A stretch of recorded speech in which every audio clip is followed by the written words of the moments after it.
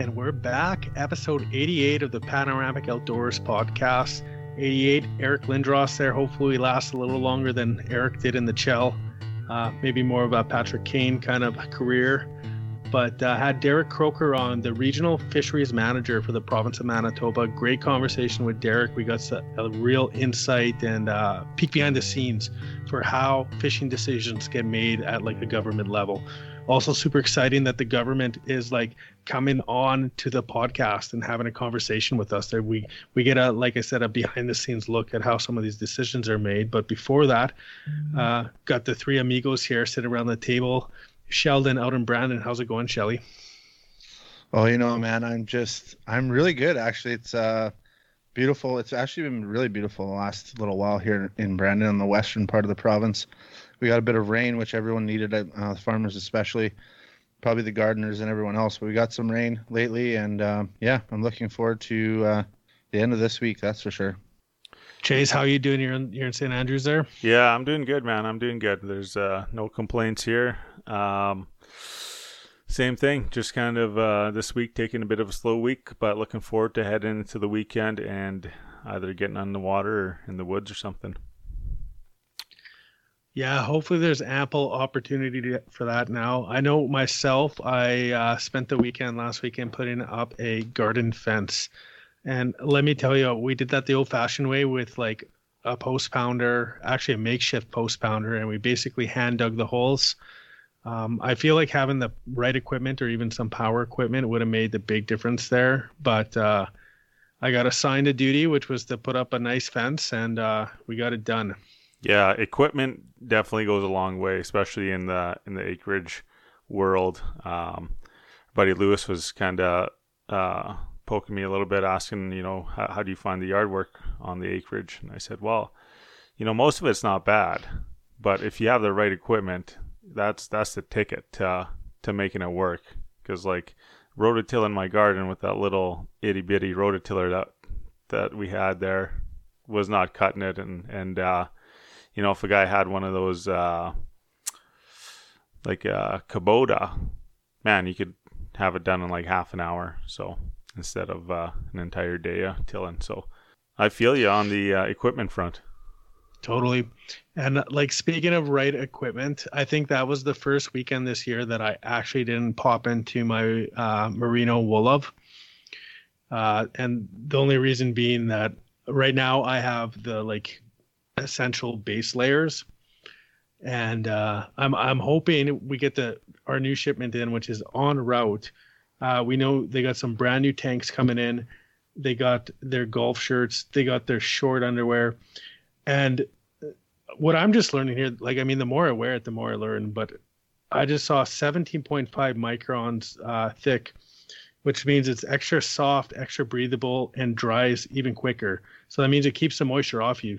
So maybe I'm not wearing it on that 30-degree day, but in the morning, it keeps me dry, keeps me loose, keeps me in the game. So if you want to get into Wolof, we love it. I know Chase wears it all the time. Sheldon loves the antimicrobial factor to it. But if you want to get into some Wolof, check them out, wool.love on the internet. And don't forget to use our gift code, Panoramic10. That gets you 10% off at the store. If you want to use it on the bundles, that actually gets you 25% off, right? So there's all kinds of opportunities to get you in some Wolof, keep you dry, keep you warm, and keep you in the game. So without ado on my end, Sheldon, what have you been up to? I heard you went on an adventure. Is that true? I don't know. I don't think so.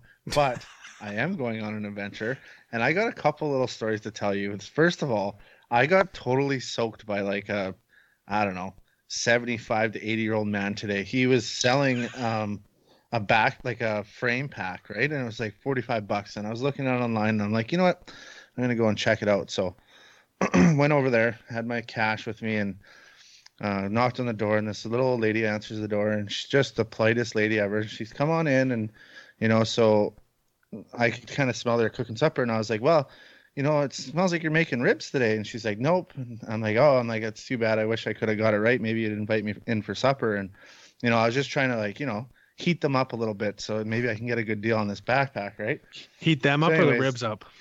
well, it was going to be ribs later at my own house because she didn't invite me. But so yeah, we started talking, me and this guy, and he shows me the bag, and I was like, okay. I'm like, well, how much were you wanting for it? And he's like, he's like 45 bucks. I'm like, well, I only brought 20s. I'm like, would you take 40? And he's like, well, actually, he's like, this is actually a donation prize or a donation gift for like Houses for Habitat type deal in Brandon, which is called Brandon Builders. So he's like, really? He's like, do you really want to cheap out on this? I'm like, you know what? I'm like, no. So I freaking gave him 60 bucks. And I said, this is my good thing I did for the day.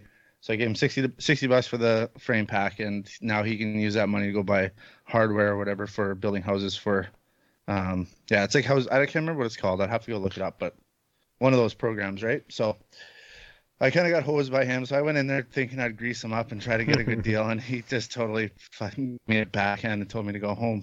But whatever. So now I'm getting ready to go on a fishing trip. I leave on Monday, which will be I think the day this releases, I'll be leaving, and I'm going for 7 days up north to a camp, doing my COVID due diligence and going straight there. Going to get into camp, and I'm just going to fish for a week and take some video, do some photography.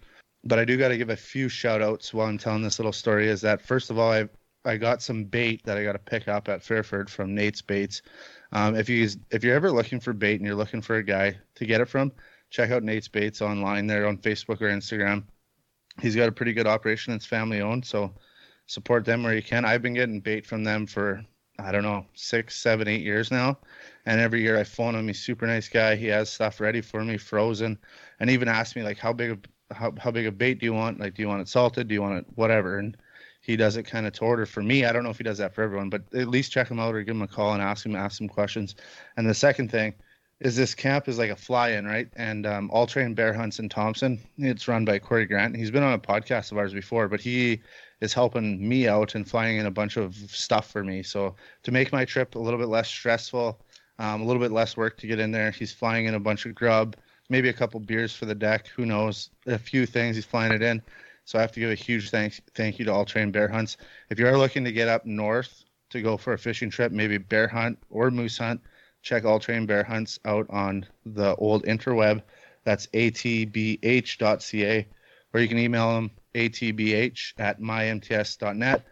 And if with those restrictions, and if you can't travel as much as you'd like to, maybe this summer or this fall, that's a good option. Northern Manitoba is always a beautiful place to go to catch fish or go for a hunt. So thanks to those guys, but that's where I'll be going. It's good to know friends that have planes and get those key essentials in camp. Yeah, exactly.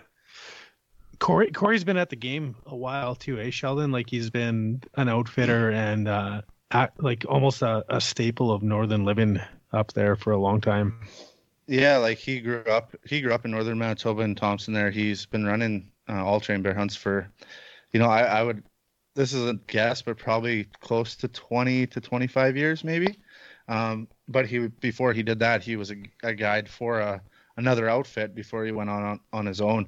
But yeah, he's been doing some really cool stuff.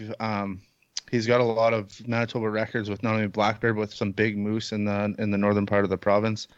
And he's also been hosting like other like TV shows and stuff like that. Like Canada in the Rough just did one.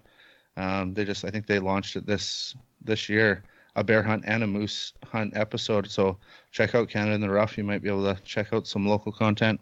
Cool, man. That's great. Good luck on the trip. I hope you slay the walleye, because if you're going where I think you're going, I love the walleye fishing there. Yeah.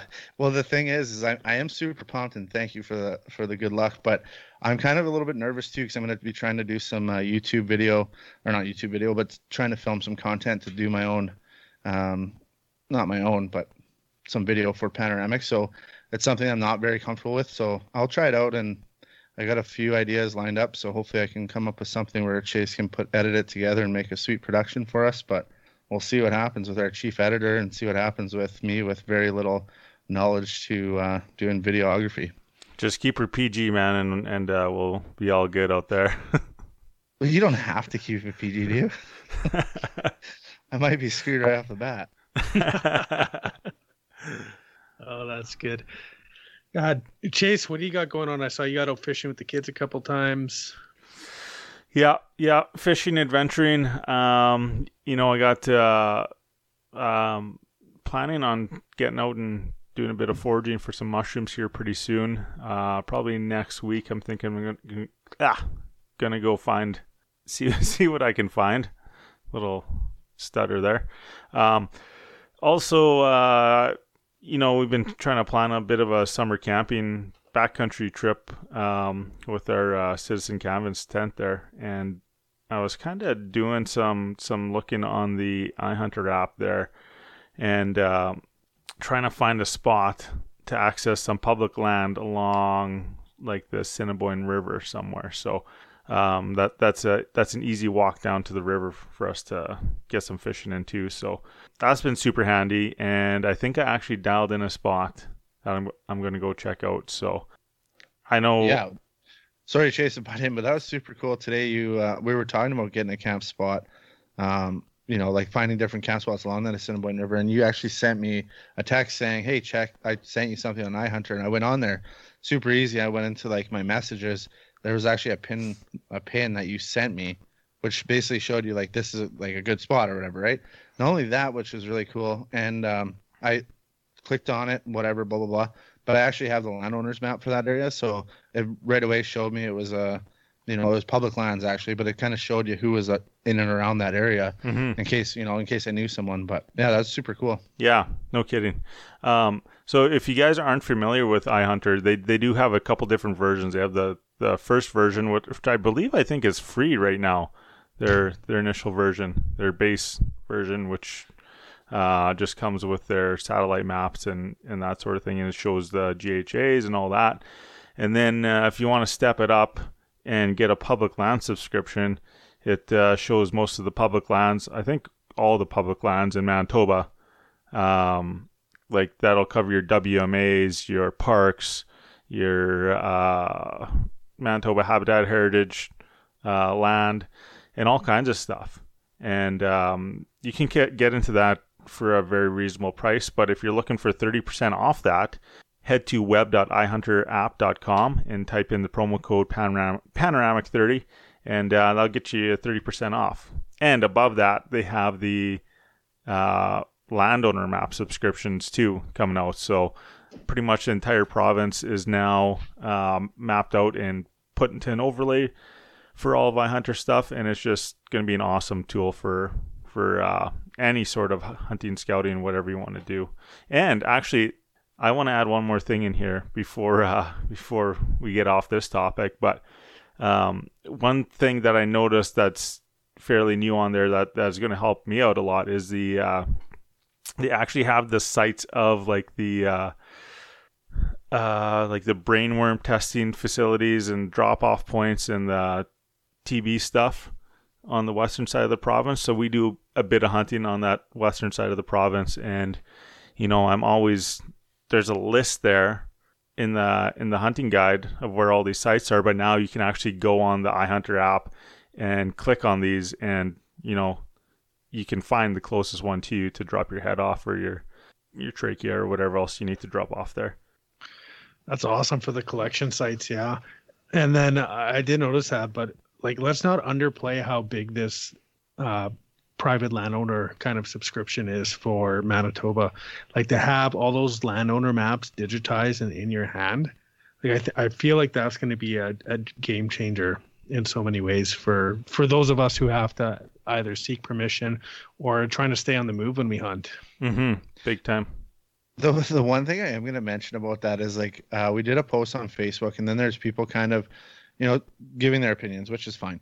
The one dude was saying like, oh, I think this is, I can't remember how he worded it, but basically saying like, oh, well, this is great, but what happens if I'm still on the wrong person's property and I get in shit? Like, who's going to be held responsible then? But I think it's like common sense to like still verify where you're at. Like, I mean, this is a tool to help you be where you're at. So like, I mean, I love the fact that you can find out what landowner owns what. But at the same time, like, man, sometimes in some spots, especially in southwestern Manitoba, some land gets changed over in hands, not only because of, like, say, deaths in the family, but selling off farms or whatever else, right? So, you still got to do your due diligence and figure out where you're at. And then I just think it's just funny because, and then there's another dude that was saying like, he's like, oh yeah, that'll just help the poachers out. And I'm like, why the fuck would it ever help the poachers out? Usually they just fucking shoot anything anywhere anyways. Like, I just didn't get that comment. But I seen one fella commenting that he was concerned that his hunting spot would get overrun with people, and you know, I kind of thought in my mind, I was like, yeah, you know what, this might give people some insight to maybe some public lands that they might not know were there before, which is good, and I could see the downside for this fella who might have like a very secluded area that, you know, has been producing for him. But two things on that. It's inevitable that this was coming down the pipe, whether it was Mark Stenroos putting it out or whoever Joe Blow, the next guy, was, you know. And I'm thankful that we got Mark doing it, because like the customer service backed by this app is just unbelievable. Anytime I need anything from him, is a simple message and he's right on the blower back to me very quick. And I want to say that, like, if we can take that thought of like, okay, maybe there's some areas that are you know, might get some more action on them, let's take that and like let's invest in other areas, and whether that's time or your voice or whatever, to increase habitat and increase wildlife populations across the province. You know what I mean? I think that's a super good idea. Like, and yeah, I would agree with that 100%. Because I think there's a lot of people out there too that hunt, let's say in a certain area, and don't even know about a public land piece, right? And so yeah, it kind of, you know, in some ways it might suck. You might get a couple more guys on that piece of property in the future or whatever, but at the same time, it just gets more people involved to trying to protect our public lands. Like, even with, I know the one thing that's coming down the pipe is these campground things, and there's a lot of people in this province like, who cares? I don't camp.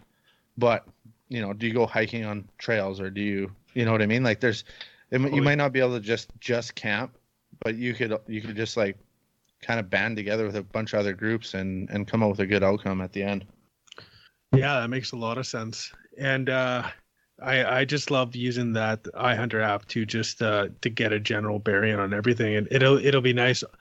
They obviously haven't come up with an app to ask a landowner for permission yet either, which is the second part of the equation. So I wouldn't worry about your hunting ground being overrun yet, because they still obviously have to get permission from that landowner too, right? So maybe I just want to second Chase there too about the customer service. The one thing that I do want to point out for me is I was looking to get certain areas in southwestern Manitoba for my app, and I had a few questions and stuff like that, and I sent an email. I think it was within 24 hours or maybe 2 days, but I wouldn't even say it was 2 days. I had a response and I had everything set up perfectly for what I wanted. So yeah, big thumbs up to Mark and whoever else is working over there at iHunter, because they're fucking killing it. Awesome, man. And speaking of killing it, Chase, I feel like you rang in the summer with your like first barbecue here. You killed it with some ribs and some chicken wings, and man, I'm still thinking back to that meal, because the food was just fantastic. Oh man, that totally had me reminiscent of like you know, the old Creek days when we lived there, and we used to get together all the time and have a smoker fired up, and whether it was chicken in there, deer ribs or whatever. But we're lucky enough that we could get together this past weekend, and man, fired that pit barrel up, and once again, it did not disappoint. The really cool thing I like about it, about one of the accessories we have, is that hinged grate in it, right? So I was actually able to fit 4 racks of ribs in there, plus like 2/3 of a grill thing of chicken wings cooking in there at the same time. Whereas like on other grills that are similar, charcoal grills, you know, you'd have to do your ribs and then do your chicken wings separately. So I feel like that's a huge advantage for a grill like that, you know? So definitely. Sorry, Tristan, it's kind of like a 2-in-1, but I almost want to call it a 3-in-1, because It's like almost like your backyard air freshener as well. Like makes everything smell good on your deck. Oh, But if you want man. to get into Pit Barrel Barbecue, you should go to pitbarrelcooker.com. And when you go to that website, you can check out all their accessories. They got a whole bunch of different accessories that can go with the 2 barrels. They got a normal size pit barrel and then a pit barrel junior, which is a little bit smaller. I'm running the pit barrel junior, and as Chase was saying, he did a bunch of ribs and chicken wings. Unfortunately for the pit barrel junior, it doesn't have that hinged rack, but I have done 8 racks of ribs on the pit barrel junior, so you can do just about as much food, I think, as the big one. But if you go to pitbarrelcooker.com, you can go onto their map, and if you're in Canada, you can find out where they're selling them locally, so you can get over and buy one. If you're in the States, there's free shipping.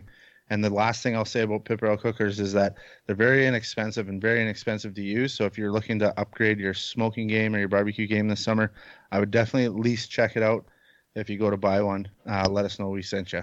Thanks a lot to Pit Barrel Cookers for everything they've done for us. Yeah, and I'll be thinking about that meal for a long time to come. So, but without reminiscing anymore, we got. Just wait, Justin. I got one more question for you. We can cut. What do you got? What do you I got? got one more question. Remember, like a few months ago, maybe like 6 months ago, and you guys were talking about like cooking and stuff. We did the 3 things for us, and I haven't asked you for a while, but like, what's on the pit barrel, or what's on the cooker, what's on tap, and what's on the jukebox? I haven't talked to you for months. It seems like so. Yeah. Tell me what's going on in your world. Are we doing those? We're doing it. Okay. You're doing them right now. Well, I recently on the cooker, I just did up some pork chops last night, and they turned out not bad. Low and slow is the key to the game there with pork, I find. What is on the tap? I've been liking the Lake of the Woods peach ale that they've come out with. Really smooth drinking summer beer. And, is it like a seltzer? No, it's a beer. I haven't seen the seltzer yet. No. I heard they had a seltzer and it's freaking dynamite. I heard, but they have a peach ale. Yeah, the That's peach ale. So it's super great. And if you haven't tried it out, it comes with a vote of confidence from me. Let's just say that much. And yeah, and then what's on the turntable? I've been listening to a little bit of Paul Cawthon. So he's a Southern country artist there. He's got a deep sound. And if you kind of like that, really like, Coulter Wall? Yeah, he's got a little bit more swing to him than Coulter. But Coulter's a little bit more like, I find to be kind of like out on the range kind of sound. And Paul's got a little bit more gravitas to him for sure. So... Gravitas, is that a word? Is that like a little bit more? Is that a little bit more city than on the range? It's got a little bit more like resonance to him. Like he's got a little molasses almost, we'll say. Okay, that's fair. Chase, do you got anything for us? That's thick. What do I got on the grill and the tap and on the turntable? Turntable, I'll go with. I've been listening to a lot of Ryan Bingham. I'm sure I said it before that I'm a big fan of his, but I'm trying to strum a couple of his tunes, and I'm not a very good guitar player, so I have to listen to them and play them a lot to get a hang of it. Really enjoy his music. On the tap, man, not much actually. I just kind of slid back into a bit of a diet here, so I'm taking a mild hiatus from any sort of weedy beverages. But what about Friday night? Well, Friday night I might have to get cheat day in. But if I were to choose a beverage for Friday night, what would it be? Probably oh man, that's a good question. I haven't really thought about this. I don't know. We'll have to do probably just some sort of crafty beers, something summery. Those peach ones are great. They're also very dangerous. And then on the cooker, obviously I did some ribs and wings this past weekend, but I've been mastering the French fry again. I don't know if you know this, but I used to be a master fry cook at Half Moon, and after displaying my skills and very elaborately. They quickly moved me into the hamburger chefing game, where I excelled there also. But if anyone wants to know the secret to a good French fry, you got to start with the right potato. Usually, I'm on some russets right now. They're doing okay. Yukon Golds are good. Don't use red potatoes. They're too kind of sugary, mushy, not starchy enough. And you got to get the double fry in there. So what you do is you get that fryer smoking hot. You dunk them in there for 5 minutes, take them out, let them cool down for 10, and then you dunk them back in there when they're super hot, and it makes the best French fries. So that's the trick. Talk about a Lockport story. Yep. I thought I had a Lockport story when I was talking about my backpack today.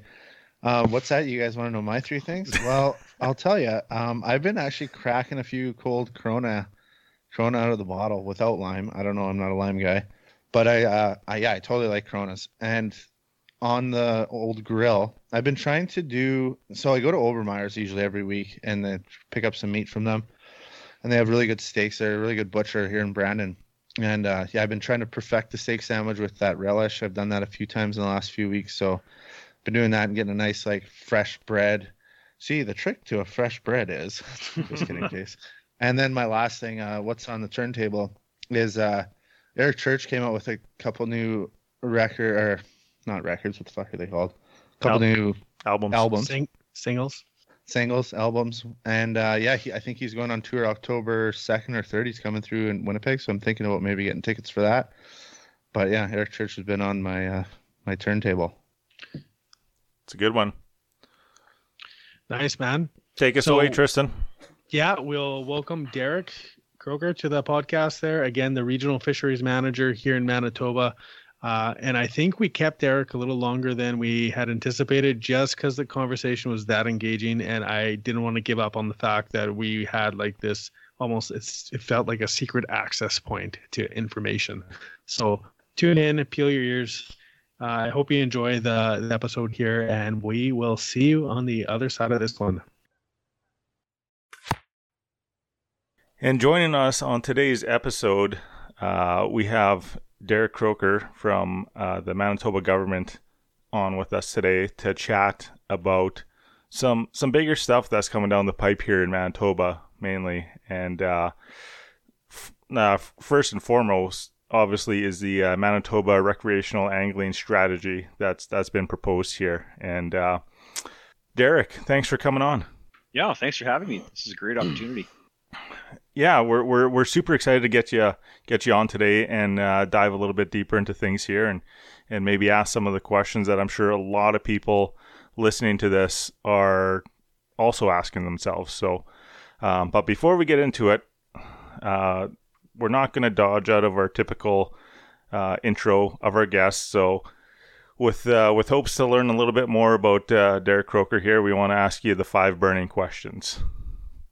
All right. Now, answer these at will. Sometimes they take half an hour. Sometimes they don't. Not sure if you're much of a music man, but if you had one last concert to go to and you could pick somebody alive or dead, who would you go see? One last concert. Oh my goodness. I like all kinds of music, right? From sort of classic country to rock to folk music. I like bluegrass a lot too. So that's really tough. Maybe alive or dead, mostly alive. Like when I was younger, Led Zeppelin was pretty big. And so, if I could sort of relive the 70s for a minute and go back and do a Zeppelin concert, maybe I might do that. But the older Derek would probably pick something a bit softer and more countryish. Fair enough. That's a fair answer. You got one last meal. What are you going to have on your plate, and what are you going to wash it down with? Oh, boy. One last meal. Oh, boy. This is tough. I hope my mom's not listening because I might not pick some of her food. I'm not sure. Boy. I like food a lot. I'm actually going to go with a venison backstrap on the barbecue. That's kind of where I'm at right now. I really enjoy hunting for whitetail deer, and I absolutely love cooking it myself. And so the backstrap on the barbecue, roll it around really hot and sear it and make sure it's still good and red on the inside. And if I can have that with a decent glass of red wine, I'm going to be pretty happy. Well done.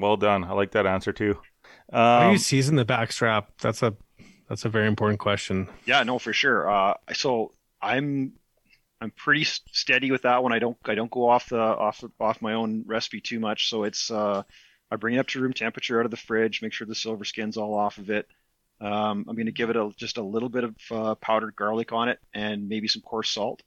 Sometimes, if my wife insists, there's going to be some Montreal steak spice on it, but often not. And then it just sits like that for half an hour on the counter before it goes on to that hot barbecue. So, yeah, I don't put a lot of seasoning on it. I really enjoy the taste of venison. I'm definitely someone who's looking for a younger deer when I'm harvesting a deer to eat. So, yeah, in my mind's eye, it doesn't need much seasoning because it's just so great by itself. Yeah, lots goes into the prep work for getting a good, tasty hunk of deer meat on the table there. I feel like if you don't handle that stuff properly, or cook it properly, that's when you get the people that complain about it and say it's no good. Yeah.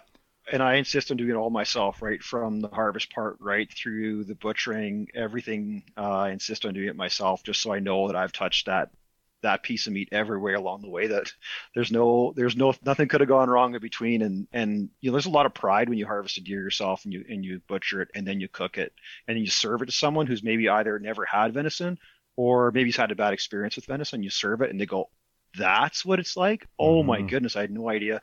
And it's just like the pride just flows through the kitchen at that point. And yeah, I think I've actually even converted a few non-hunters into people who'd even consider hunting deer just because they enjoyed that meal so much. Amazing. Are you a vac sealer kind of guy, or do you do the butcher paper for wrapping up? Yeah, butcher paper, but with cellophane underneath first. Right. Cellophane and then butcher paper. Yeah. Yeah. Usually we eat it so fast it doesn't have time to sit in the freezer too long. Doesn't linger right on. No. Good questions though so far. I like it. Yeah, good answers. You're definitely right on track with us here. Kind of shifting back towards the, you know what? We'll stay on the hunt topic for a second since we just got off a good venison story there. But if you had one last hunt to go on, what would you go chase? Pheasants in Alberta. All right. Yeah, I spent quite a few years in southern Alberta. Lived right close to where there's a really great pheasant population. And at the time, I had a lab which I taught to point. I got a lab to point pheasants. And so some of my best memories ever are hunting in southern Alberta with the mountains in the background, snow-capped mountains, and my black lab pointing out a big rooster and it taking off. And yeah, it's just unbelievable. And I like all kinds of hunting, right from moose to grouse to waterfowl and everything in between. But there's something about a big rooster exploding from your feet that your dog is pointed and then taking that. And of course, they taste great too. There's just to me, that's just such a huge rush that we can't do here too. So part of that maybe is just longing for something I used to have that I can't have here, perhaps. But yeah, that's my last hunt right there. Definitely, that's cool. It's funny because you know, the older I get here and the more new stuff that I'm experiencing in the outdoor world, like we're very new to turkey hunting, and that's now become something that I really enjoy doing. And fly fishing is kind of something that I'm getting into more and more now. And we haven't really been hard into the upland game. It's just kind of been a byproduct of other hunts, like a waterfowl hunt, and we go on a afternoon hike for chickens, or you come across one while you're deer hunting. But now Tristan has an Irish setter pup, and I'm interested to see how things will change with that whole story, and if just I don't know, just how different it's going to be going forward with the addition of the dog and spending more time in the field chasing birds. So that's pretty cool. He's only pointed songbirds so far, to clarify. That's right. I think hunting birds with a dog changes everything. You're going to be more focused on what the dog's doing than what kind of you're doing, and you're going to get more satisfaction out of watching the dog work than actually bagging birds. It's such a rewarding thing. Same thing when the retriever's working in a duck marsh. Just watching that dog work and pick up, what could have been maybe a cripple or a lost bird, and your dog goes back into the cattails and gets it. There's just nothing better than that. So yeah, congrats on the dog, because it does change how you hunt, and it's really rewarding. There's a lot of work in dog training, obviously, but it's also part of the whole process, right? And so it's so much rewarding when everything pays off. after you've invested in your dog for sure. So yeah, good luck with that and enjoy the puppy stage because it doesn't last long, but yeah, it's fun. Good. Right on, right on. Okay, now shifting back to the fishing side a little bit here. What's your favorite fish to catch or go fishing for? It's changed over the times. Boy, when I was younger, it was all about the pike, and then it was walleye for a while, and then it was bass. Now it's probably crappie. I love fishing for black crappie. We're so lucky here in Manitoba to have this sort of brand new population that's exploding in the eastern part of the province, where I can, within less than an hour's drive, I can get into probably some of the best crappie fishing in North America right now. We're so blessed with so many different lakes that now have great crappie populations. So right now it's crappie, but that's going to change again, guaranteed. Mm-hmm. Yeah, we're lucky. We have so many different good species to fish for in Manitoba, and yeah, I mean, there's going to be a time when I'm going to want to chase lake trout because I keep on seeing all these great pictures of lake trout from northwestern Manitoba, and I want to go do that too. It's just kind of a long drive to make it for a weekend. So yeah, definitely. And last question here: if we have to take you out of the province, what would you want to target for a fish species? Okay. Inconnu. I want to go do Inconnu. That is like the most underrated species. They're like Arctic tarpon. That's one cool fish that I've never laid eyes on. And yeah, let's go do that right now. I'm up for that. That's the Inconnu is like a giant whitefish. Is that correct? Kind of, yeah. It's like a giant whitefish. They get somewhere in the 20-pound range. They're quite voracious, apparently. They're hard to sort of pattern, from what I understand. Of course, I don't know much about them, but yeah. And I think some of them are sea run too. So they're almost mystical in my mind. I know they exist. They're out there. You see these great pictures, but it seems like no one ever talks about targeting them necessarily as a recreational species. I know they're definitely part of the food chain that people enjoy eating them in that part of the world. So there's got to be great ways to catch them. They're big, and it looks like they should be able to fight really hard. So yeah. One of our former guests on the podcast there, Jeff, he was from Northwest Territories, and he was talking about the Indigenous guardianship programs up there, and the Inconnu were actually one of the main features of that program. And not only it was like a centerpiece to their harvesting up there, but it was also one of the main research vessels as well for what they were looking at from that program. So that was the first time I've heard of that fish, but it's kind of cool to hear it mentioned the second time on the podcast and make that connection. That's the same thing I was going to say too. I've never heard of them before we talked to Jeff, and now here we are again, hearing about them again. So that's super neat. Yeah, I mean, there's lots of other fish I'd love to target, and never had a chance to do any of the Pacific salmon things yet, and I certainly want to do that. So there's lots of great fish in Canada that I'd like to get onto, grayling as well. But those Inconnu, we know so little about them, and they get big, and so that's 2 high points right there. Mm-hmm. No kidding. Well, as you alluded to earlier here, Derek, Manitoba is home to some just phenomenal fisheries, and we're talking like comparative to North America here. We have some really, really amazing trophy class fish in this province. And so the big news in the fishing industry right now is the new Manitoba recreational angling strategy that was just released. Why don't you give us a bit of a high level overview of what this strategy includes and what the goals are right now with it? Sure. Yeah, no, I'm super excited about this. I mean, these are a suite of proposed changes. I think we have to remind everybody this is a proposal. So there's definitely some room for change here, and we've come to the public fairly early in the process because we do want feedback. It's very important for the public to tell us what they think about this. But the overall premise of the proposal is maybe twofold. One is to provide more opportunities to anglers, but on the other hand, also to ensure that we are managing our fisheries sustainably and to offer added protection where it's needed. So those might sound almost like two different pillars or two different ways of thinking, but we're definitely thinking there are areas where we can offer greater opportunity. But as we get into the package, you'll see that there are things that we are quite concerned about, and we want to, further enhance the protection of those fisheries. So it's twofold for sure. So there's sort of four main pillars, and two of them are maybe the biggest pieces, but part of it is modernizing some of our angling license types. The biggest thing that people probably want to talk about are some of the seasons and retention and size limits that we're proposing. And then there's some aspect of live bait harvest and use, and there's a few minor changes to ice fishing, but those are fairly minor.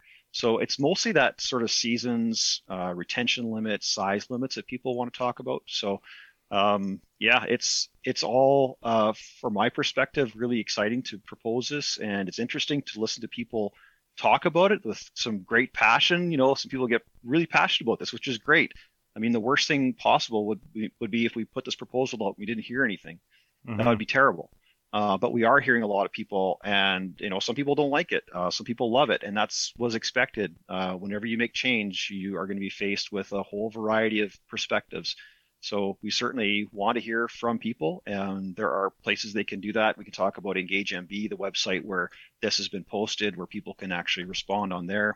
But we're also open, just as fisheries managers and staff, to listen if people want to phone us or email us or whatever. We're open to all the avenues of hearing feedback from the public. Right, for sure. It's almost like, to me, it feels like a bit of a breath of fresh air, because I have this thought, or this experience that, especially more so on like the hunting side of things in Manitoba, where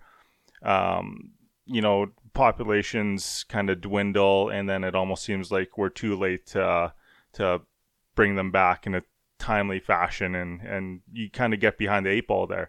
And this really seems like you guys are trying to get ahead of everything and really maintain what we have here already, and keep that going forward for future generations. So that's kind of something that I'm excited about. Yeah, I think that's definitely part of it. We see certain pressures occurring in the fishery, and yeah, we're trying to maybe anticipate a little bit about what might happen, but it is tough, and of course, change is difficult. And in a regulatory agency for like what I work for, it's hard to make changes. Just the internal challenges, and then the external challenges of making change is tough. So getting to this point is actually really exciting for me, and I'm happy to hear you see it as something positive. That's great news. And yeah, again, for my career in the province so far, I've been with the province for almost 15 years. This is certainly the biggest suite of package changes that we've been proposing. So it's exciting just to go through this process, and yeah, I can't wait to hear what people have to say about it. So. Mm-hmm. I was gonna echo that in some ways and say, like, as long as I've been an angler, this seems like the most significant package of change that I've ever come across in Manitoba.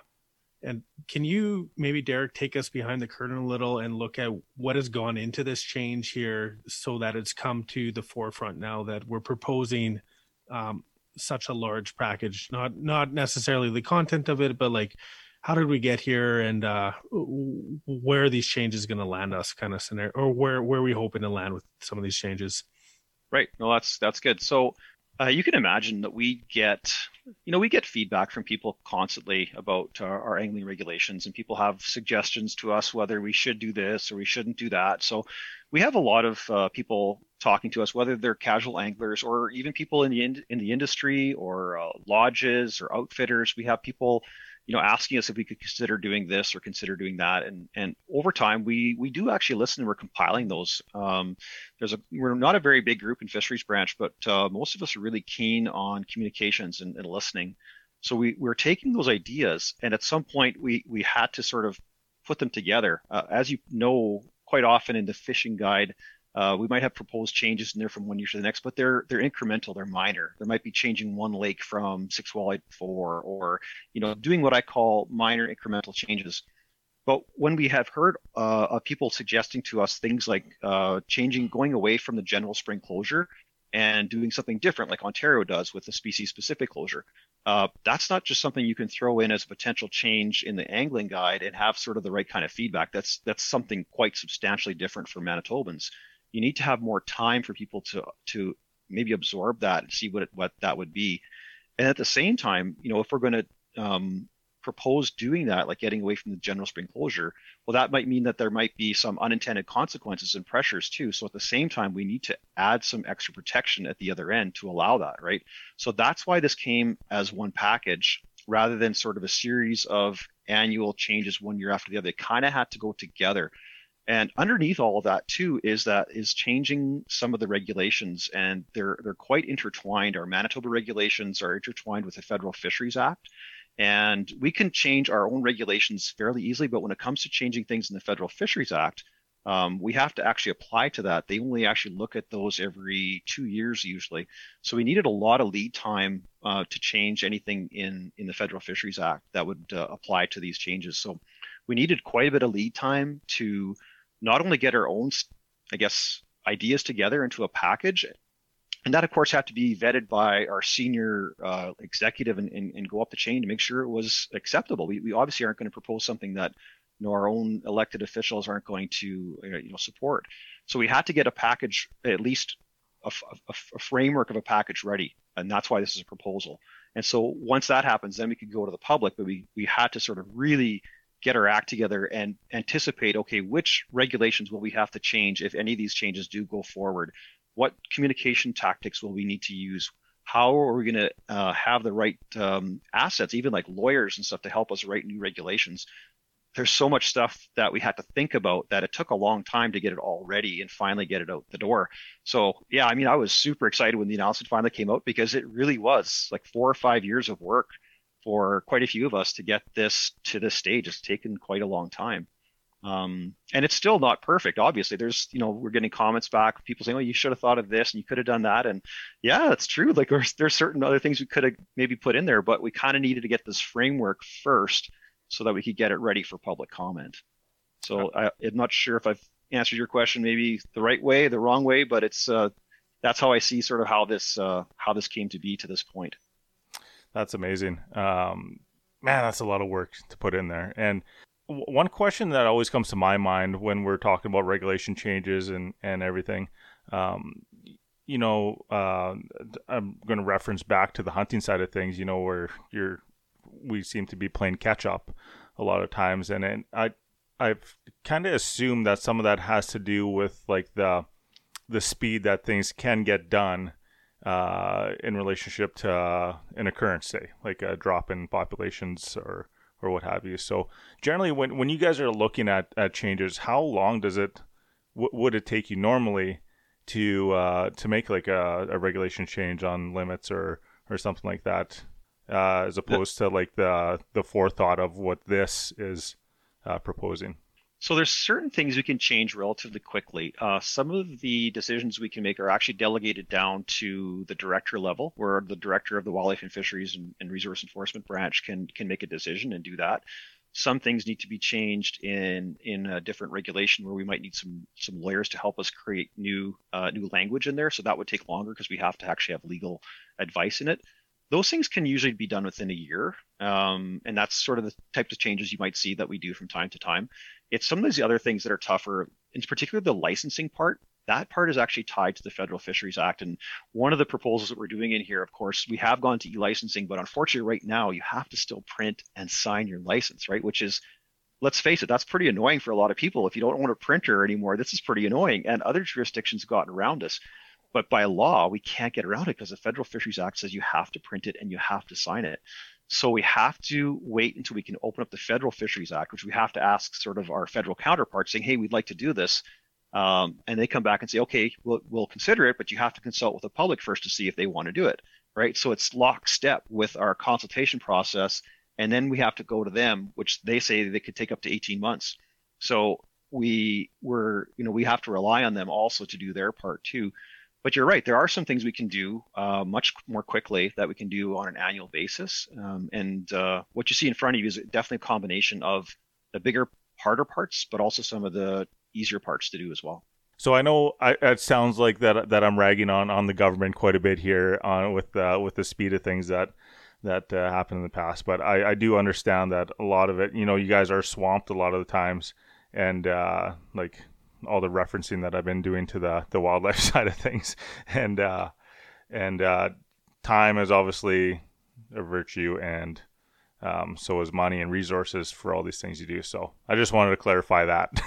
Not that I don't want to. And that's not a problem. Like, one thing working for government is that you do have to develop a bit of a thick skin because, people often, when they talk about government, they maybe not be thinking that there's an actual person or people sort of behind the scenes that are working. It's easy. I grew up on the farm.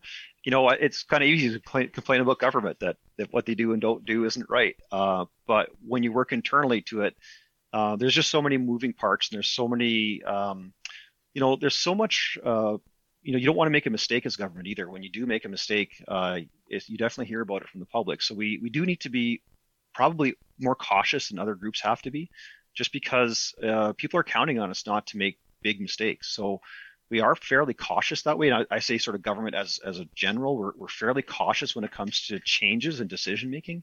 And that's fairly normal for most governments across anywhere I've either worked or lived. It's actually quite normal. So it can be even frustrating a little bit too for us internally, how slow sometimes it is. But on the other hand, we also recognize you need a lot of checks and balances to make sure we don't accidentally do the wrong thing. That's definitely become very apparent in my career that there's a lot of people that need to make sure we're doing the right thing internally before it can go external.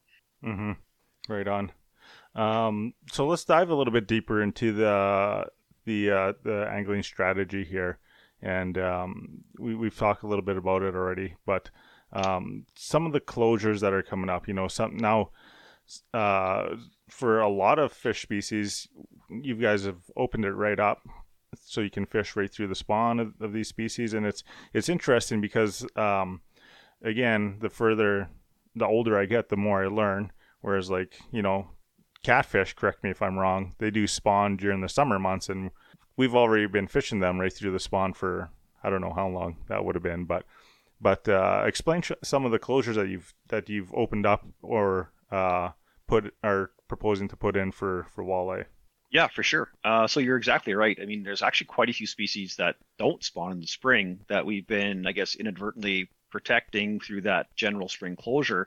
A lot of things that people love to fish for, like smallmouth bass and black crappie, they don't spawn in the spring either.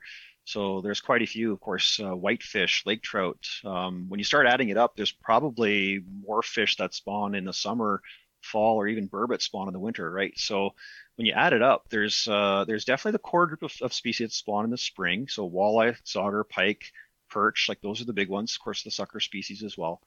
But when we looked at closing it by species, instead of that general closure, we looked specifically at the ones that we have information on that are either at risk because people want to eat them, like they're just more harvested, or they might be at risk, like for lake sturgeon, where in a lot of parts of the province the sturgeon still aren't doing that well, and we're waiting, trying to encourage their recovery. So we've closed by species 3 different species. We do lump walleye and sauger together. So we're closing walleye, sauger, we're closing lake trout, and we're proposing to close lake sturgeon. Those 3 species we're proposing to close during their spawn time. So it's just those 3. And we'll be able to start with walleye, sauger. It is for sure the number one species that people want to harvest, right? It's not necessarily that people all want to fish for walleye, but people definitely do want to harvest walleye. And we're very well aware of that. In terms of all the research we do and the studies and assessments we do, we're usually focusing on the walleye population to see how it's doing. That's sort of our number one species that we're looking for in our test nets and so forth, to see how they're doing. So, it kind of goes without saying, if you look across North America, wherever there's walleye, there is a walleye season, right? There's very few places where walleye are open year round. Most jurisdictions have a closed time during their spawn, and we'd like to mimic the same type of thing that the other jurisdictions are doing. So we looked at what we have for information in terms of where walleye are spawning and what their timing is, and so that's what you see for the walleye closure. For the lake trout one, lake trout, we are just at the cusp of getting some new information. We've actually partnered with the University of Winnipeg and have 2 grad students who are doing some research on lake trout. They just started here recently. They're working in southeastern Manitoba, and then we'll be working in northwest Manitoba. So they have a 2-year project going on where they're studying 2 different aspects of lake trout. One is just their overall population status. We don't have a lot of good information on lake trout. We are very concerned about them in the southeast. A lot of our lake trout lakes where people have caught them, either people aren't catching as many as they used to, or in some places where we stock them, it just doesn't seem like we're getting them returned back in the creel. Like people just aren't catching them. So we have pretty strong concerns about lake trout in the southeast. So we're proposing, that people cannot target them during their spawning time, just to help them. At this time, even though we don't know maybe enough about them, we still are using sort of a precautionary principle. We're worried, and we feel that we should offer them protection now before we have maybe the full amount of data, just because we feel it's necessary, at least in the southeast. In the northern division, we haven't actually set sort of a close time for lake trout. We recognize in the north it's a bit different. The populations, often are in very, very large lakes. And typically there, what's happened is that there's been areas closed, right? There'll be certain reefs and certain areas of lakes that are closed to spawning. So we want to consult with the local outfitters, guides, lodges, other stakeholders, people who fish in the north. We want to consult with them. So we haven't even in our proposal talked about what kind of dates we might see. It might be that we stick with area closures there, with lake closures, like parts of lakes, and not go to a date like we've done in the southeast. But that'll all kind of wash out when we consult with those people, and then secondarily, when we get the information, when the projects are completed in the Northwest, we're going to get a much better sense of the overall lake trout populations, and just to see how vulnerable they really are during spawning time. It used to be that not a lot of people necessarily targeted them during their spawn, but more recently there's been some YouTube videos, and a lot more people are really interested in targeting trophy-sized lake trout, like the really big ones, right? Where in the past people maybe would catch one or two for food, but the whole idea of trophy lake trout fishing has really taken off in northwestern Manitoba, which is great, right? From a tourism standpoint, it's fantastic. But what are the effects of catching a 40-inch lake trout while it's trying to spawn? Like, is that a good idea or not? Most of us kind of would say, well, maybe that's not such a good idea, if we're trying to protect this species long term in the long run. So that's kind of the stuff we want to hear from anglers. Again, we want to hear opinions. We want to hear what people think. We don't have something set necessarily on lake trout in the north in terms of how this is going to be accomplished, but we definitely recognize that, through different handling techniques, that they are fairly vulnerable at certain times of the year. Especially midsummer, you bring up a lake trout from deep water. If the surface water temperature is really hot, they don't do very well in release, right? So we need more research on that. We need to know what we might have for catch and release mortality. So one of the students who's working on the project will be working on catch and release mortality specifically for lake trout in the Northwest, to help us understand that. Like, if we really need to be worried about that, do we need to close these, have a more widespread closure or more specific? All that's going to help lead into the final decision-making process. And then finally, lake sturgeon is the other species where we're proposing a species closure for their spawning time. So unfortunately, lake sturgeon actually were not protected under the old general spring closure. They spawned after. They typically spawn in that third week of May, even sometimes the fourth. So in certain parts of the province, our lake sturgeon population is actually recovering quite nicely, but other parts not. So we felt it wise or prudent to propose a species closure during their spawn. The federal government is contemplating putting them on the species at risk list, or species at risk act. So even federally, there's a recognition that generally the lake sturgeon population isn't doing very well. Our own research tells us there are pockets where it is doing well. So on the Winnipeg River, where we have had a conservation closure where you can't actually target them at all right now, there's pockets in the river that are doing extremely well, but it's not widespread across the province. So it's kind of tough when you have that kind of challenge where you have lots of fish in one spot and very few in another, to create a regulation that will help protect the overall population. And the way that the federal government looks at it, they look at it from a more broad scale recovery. They don't necessarily say, well, the Winnipeg River is doing well, so you're free to go everywhere else. It doesn't work that way. They look at much more broad scale geographically. So we feel that it is prudent to protect those fish during their spawn pretty much wherever they are. And so that's why the proposal is there for lake sturgeon. A couple follow-up questions there, Derek, on I'll ask one about the trout and then one about the lake sturgeon. Maybe I'll kick off with the lake sturgeon because I feel like it's the easier of the question now. Sure. How it seems like that lake sturgeon spawn would be a very delicate or sensitive spawn, given that they don't spawn frequently. They spawn, very few numbers, and they're one of the few species that don't spawn eggs, from my understanding. Is that kind of the case with the lake sturgeon in Manitoba here, that they really have a sensitive spawn, or is that something that's maybe I'm just blowing out of proportion? I'm not sure if it's sensitive. Like they do have eggs. That would be what caviar is from. Like caviar is from sturgeon, right? So so they do have eggs. They are black eggs. They're really cool eggs. Actually, they're quite different than other fish eggs. You know right away when you see sturgeon eggs.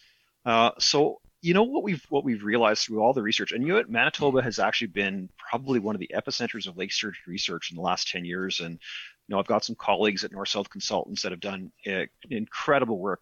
Craig McDougall in particular, I'd like to single out, who has published most of the really excellent research that's happened in Manitoba over the last decade. But there's others as well. And we have universities that are studying them. We know so much more about lake sturgeon than we did 10, 15 years ago. But some of the interesting things we have found out is that the female sturgeon, it takes them a long time to get to maturity, sometimes between 20 and 25 years before they spawn for the first time. Once they finally are able to spawn, they only often spawn once every 4 or 5 years, where the males usually spawn every year. Like, the guys are always ready, right? But the females, they're only ready to spawn once every 4 or 5 years.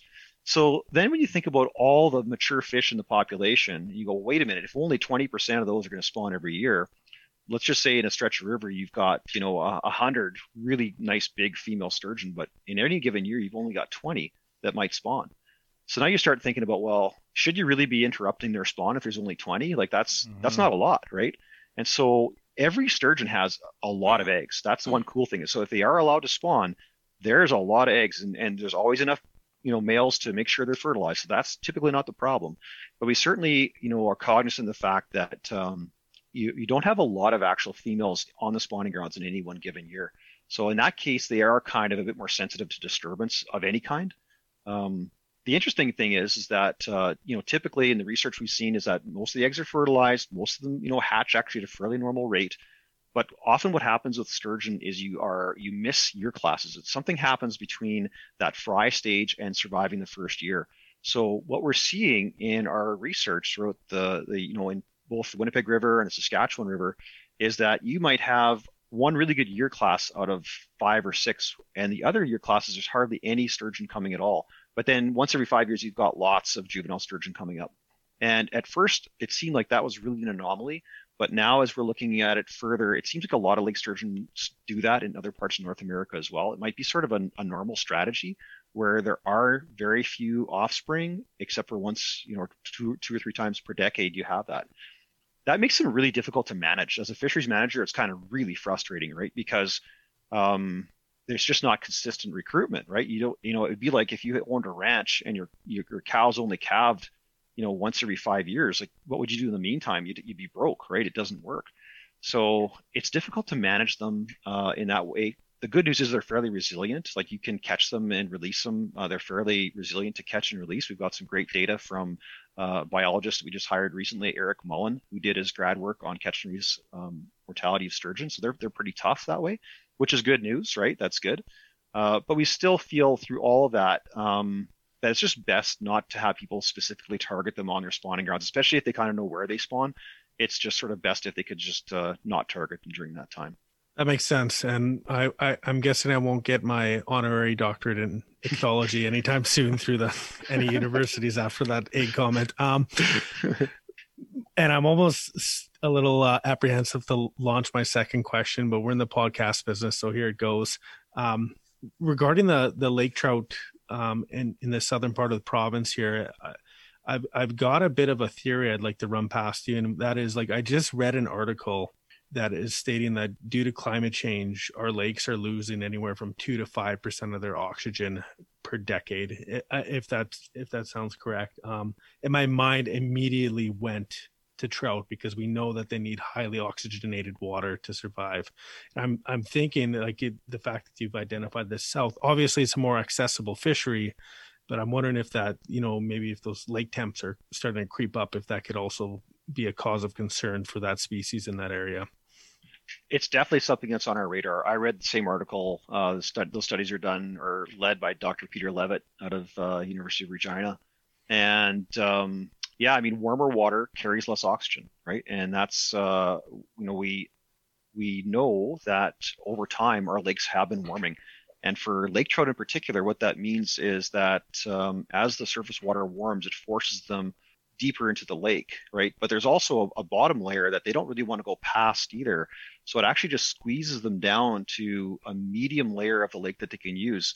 Some of our lakes where, we have lake trout, we're in the south where we only have maybe 40 foot of depth. Now we're talking about really squeezing them down into a very, very small area where they might be able to live during the summer. And that might be the reason why they're not doing well. Like, that's definitely plausible. We don't have that as a smoking gun by any stretch of the imagination. Lake trout are in this, are they don't grow very quickly. They don't mature very quickly either. So it's not like a species that you can harvest at a high rate anywhere. So we don't necessarily know if it's harvest or if it's just this habitat change and sort of squeezing them out. There could be some other relationships happening. Some of our lake trout lake now have smallmouth bass they didn't have before. Some have crappie they didn't have before. Some of the walleye populations are actually increasing in these lakes that, they were always some walleye, but they didn't do very well because the habitat favored trout. Now, as it warms, it's favoring these other species. And in any given lake, there's always, a battle for food is how I basically talk about it. They're all fighting for resources. And if the water warms slightly, it favors the warm water species and it doesn't favor the lake trout, which are a cold water species. So, over time, those are all kind of pressures on that species that interact in ways we probably don't even understand, because all three of those things are happening at the same time. And I'll be fully admit every time we learn something about a system or a species, there's 10 more things I realize I don't know, right? Like, that's exactly how science works, is that every time you learn something, you realize how ignorant you are on a whole bunch of other things. And this is a case too, where, we really can't say there's a smoking gun here, but we're concerned. We're very concerned about, all those factors, coming together to create a problem for lake trout. And we dearly want to hang on to our lake trout populations in the Southeast. And then what does that mean for the Northwest? Are they next or not? Or are they more resilient, right? Those are different systems there. So yeah, that's amazing information. And that climate change is definitely, I think, bringing on more concern than everybody thinks in the wildlife world in general. Getting kind of back on track here for a minute towards the angling strategy, and some of the other things that you guys are putting in place now is the limits for catch for recreational anglers, like the walleye is obviously being limited to 4 now province wide, and you're getting away from the lake specific regulations. Tell us about that a little bit. yeah, and that's one thing we did not maybe stress enough in this document. We made mention a little bit under possession limits on one of the pages where we said, there will be lake specific regulations will still apply. We probably should have been a lot more clear about that. So that's maybe one of the main critiques here, is that a lot of people say, well, wait a minute, this is going to apply across the province, and this doesn't really work very well to other lakes. So, and we didn't make that clear enough that there will still be one-off lakes. So, Crow Duck Lake is still going to be 2, right? If in the stock trout world, the Tiger Trout Lake, Twin Lake will still be catch and release only. So we're not actually blanking this right across all of our lakes, but this will bring in a lot more consistency to, let's say, a lot of our walleye lakes we've already had dropped to 4, right? And so what this does, this actually streamlines all those ones that we've already kind of taken that precautionary step on walleye in particular, and it actually brings it across the province much more consistently, particularly for walleye. Sauger is the biggest one. So a lot of the one-off lakes that were for walleye, they now just become the general regulation. But for a lot of our stock trout waters, there's going to be lots of one-off lakes. There's going to be some for stock trout and others too. So those will still exist, and there's still going to be some specific regulations under each angling division for sure. Yeah, that's a good question. That's definitely one piece where we did not communicate that properly, and we recognize that, and we're definitely hearing about it. Mm-hmm. But that's okay. It means that people read it. Again, had no one picked up on that, and everything, we would have heard, nothing, I'd have been quite disappointed. I'm fine with people kind of, giving us a bit of heck for not being more clear on that. So it means you guys are listening. That's good. Yeah. I was perusing the comments, and I'm sure you're aware of some of the general feedback already, but regarding the walleye regulations or the proposed changes to them, there does seem to be some alarm around the transition to a four fish slot limit. And can you say more about what the intent there is, and is it going to be like that forever, or is this kind of a transition period? And what are we hoping the walleye fishery will obviously look like in 10 or 15 years here? What's the goal? Yeah, that's a good question. I would say maintain. We've actually got pretty strong walleye populations in a lot of our lakes, especially our major fisheries. They're actually quite strong right now, but we do recognize that there's becoming more and more pressure on them. In particular, these last years with COVID, I have seen more people, participate in angling than I've ever seen before, which is fantastic, right? I mean, I'm in a position where part of my job is promoting fisheries, and part of my job is protecting fisheries. It's almost like I'm working against myself. It's all within one day. So it's great to see people out there, but we recognize that 6 is probably a little high on some of our lakes, especially our white shell lakes where we have low productivity. 6 is probably going to be too much. So 4 would be where we're proposing to land on, and then stick with 4 for quite some time. Our intent is not to change things drastically. If these things come in, again, these are all proposals, so nothing's guaranteed here in terms of what's being done. But yeah, we're definitely proposing 4 for most of our fisheries for sure. The one piece that also I noticed people have picked up on is that the walleye sauger season the closure would be 1 week later than our general closures right now. And I think a lot of people are quite concerned about that. And we looked at that really hard too. Some of the things that we noticed is that when we have late springs, and this spring, of course, doesn't demonstrate it at all. This is a very early spring, and fish were kind of done spawning a little early. But we do have had quite a few springs where it's been a late spring, and the spawn is pushed back a bit. And we've actually taken quite a bit of complaints about having people starting the angling season when the walleye are still spawning, especially in the Red River.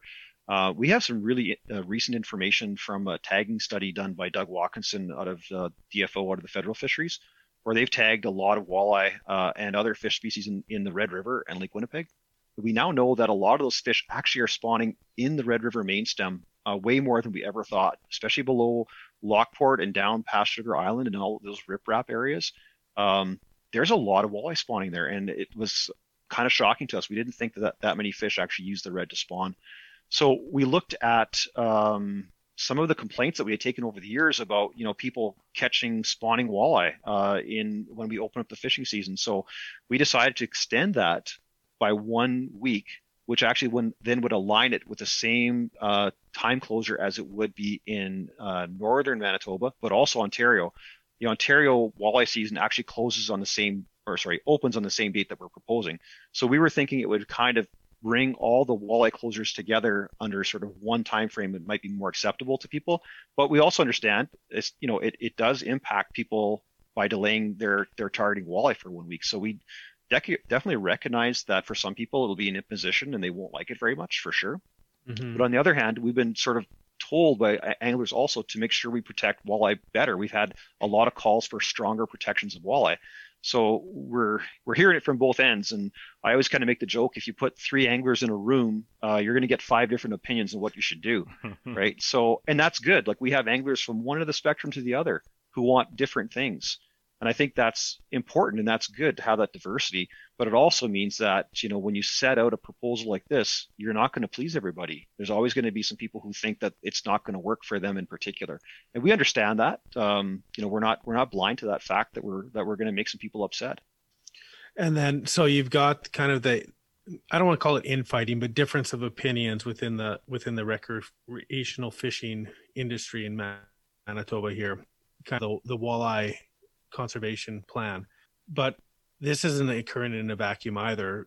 The walleye species, as you've identified, one of Manitoba's most coveted species, is also like prized by commercial anglers as well as like First Nation harvesters. And there's a ton of politics that are kind of not just politics, but different opinions and people's livelihoods all interlaced into how these fish, this one fish, is managed in Manitoba. How is this plan kind of navigating that waterway in a metaphorical sense here to try and arrive at some sort of consensus on how we all move forward to collectively, obviously, right? Yeah, that's a really good question. So, I mean, my job and all of our jobs is not just to manage recreational fishing. It's to manage the populations for everyone to benefit, and that's everyone, right? It means our commercial industry. It means our First Nations peoples who use this for food. It would be terrible if we mismanaged the walleye population so that a First Nation would lose a major portion of its food source. That would be not good either. So we're definitely looking at overall long-term benefit to as many people as possible, and to those three segments of the users as well. The fact that these fish are food for people is not lost on me. The food is very important. We talked about that whole process of harvesting a deer and the process that you go through that. I think people see fish the same way. Like when they harvest a fish and they clean that fish themselves and they eat it with their family, it's important. It's cultural. For some people, it's spiritual. So I take it very seriously that this proposal is meant to help with sustainability across all three of those harvest pathways. And there's definitely, we have to look at how we share that fish and how we allocate all those fish to those different groups. There's lots of talk about, the commercial fishery, and yes, it harvests more walleye than the recreational fishery does. But for some communities, that's the major income for that entire community. So when we're talking about allocation and sharing, how do you necessarily take away that income from a community, which then might lose, I don't know, its grocery store or its gas station or its school if people start moving away because there's not enough money anymore? Like it is a big deal that you have to think about, other aspects of it. This is, a recreational proposal, but you're right. These are all intertwined, and we don't work in a vacuum with the other people that are very interested in these fish. There's also just the tourism market we haven't even talked about either. That's also super interested in, and they have sort of a different perspective on what we should be doing with walleye and protecting the very largest ones too. And so we see that piece too. We can also bring it down to money too. Like there's the economies that go into this and how much money is in this industry and that one. We look at all those things, and at the end of the day, like again, as biologists and managers, we put together a package, and then it needs to be vetted by a lot of people that look at all of these things too, right? So we're not just one or two people looking at it. There's quite a few people that have to bring this all together, but it's tough. Like and that's why it's not easy. Like people say, why don't you just do this, right? And you can't, because you're going to inadvertently damage someone else on the other side of that proposal. Yeah, so it almost seems like, and I'll be the first to admit, like I like science. I believe in science. I think science has, brought our understanding of the world so far along. That being said, these decisions can't just be scientific decisions solely. They can't just be strictly economic decisions. They have to kind of be a blend of all these different values that kind of come into play here. I don't envy your job because in many ways, like, I mean, I'm sure you think it's the greatest job in the world. You get to hang out with fish all day and maybe grease some wheels, but because most folks we talk to in the podcast love their job dearly, but I can see where the tensions would rise, and maybe the final product of this proposal, I'm guessing, it was very different from when you kind of probably took your first steps on the journey here to reform some of the policies around this, I would imagine. Yeah, for sure. There's always changes that go along with these things, and we do almost always start with just the straight biology. We just start with the straight science and say, well, here's the things. If we could just go with the straight numbers, this is what it would look like. But knowing that this doesn't quite work in this scenario, we will modify it like this. So we do start with the numbers. We always try to start that way. And I think that way is particular for the biologists that I supervise and the other bios that I work with. They can feel like they've done their job. Their job is to bring the science high up and bring it forward, right? From there are managers and other people that have to touch it, in terms of how it interacts with economy and the sociology. And at the end of the day, I mean, we have elected officials to make the final decisions, right? And that's the way that democracy works when changes are made. So there's so many different layers into it, and that's a good thing, right? Again, that's all part of the checks and balances. And if it was just science, it would probably look a little different for sure. But management requires you to look at the economy and society in step with science. So definitely some big parts at play here, and lots of little stuff as well that kind of have to mesh together to make everything work.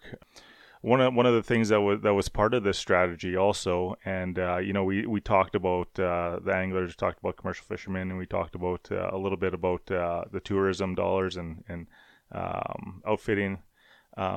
But one part that is going to affect people too within the strategy is the live bait, banning live bait in Manitoba, right? So it's I feel like that's going to be a hot topic too, because I mean, Lake Winnipeg, you go out there and I mean, half the time it's live bait, right?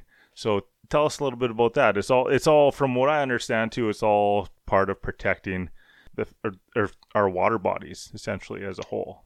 Yeah. Can I tag on to that just a bit here and add that, like, out of that past conversation that we just had, I saw that that complex value system emerge into the discussion around live bait now, where we're talking about local gas stations who maybe rely on some of that revenue or that draw from live bait.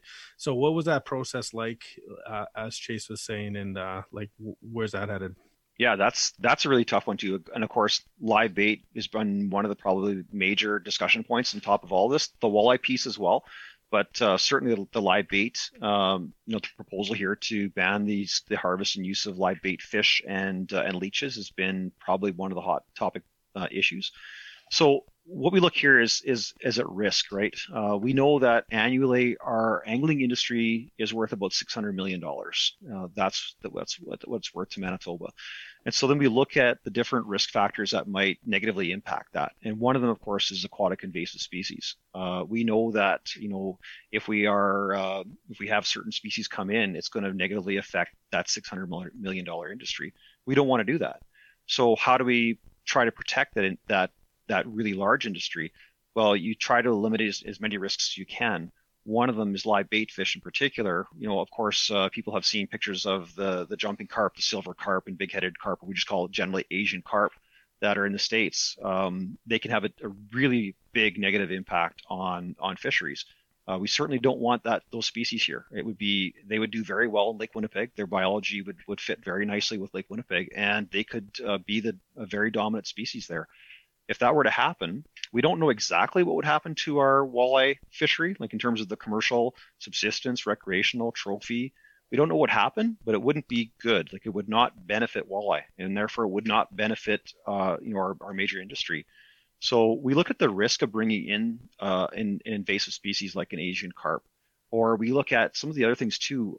Part of the reason that we're targeting both live bait fish as leeches is people move water with those organisms, right? Where when they're taking those live bait fish, they're moving water from one place to the other. And to be honest, our live bait harvesters do a great job. We already have a lot of regulations on them. They have to have new water when they bring those bait fish to their shop. They actually have to put them in what we call potable water or filtered water, so there are no diseases and so forth. They're checking to make sure that there's no invasive species in their fish. But when those fish leave their store, there's very little control as to what the anglers are going to do with them, right? And so I've heard people say, well, yeah, I just keep my live minnows in an aquarium and I can keep them alive all summer. And they're kind of happy to tell me, like, I'm pretty good at keeping live minnows going, I'm like, oh, but like when you go to lake, are you moving water? Well, yeah, I just give them a little bit of fresh water wherever I go. And, it's the things you can't see in the water. It's what's going to hurt us. There's diseases like VHS, right? That can be very bad to fish. There's the veligers, or the larvae of zebra mussels, are microscopic. So you could be moving zebra mussels with moving those fish, those bags of water around, and spiny water flea as well. So there's these things you can't see that are in the water that people might accidentally move from one lake to the other, and then it could just drastically change how that next lake is gonna its ecosystem could be changed by that.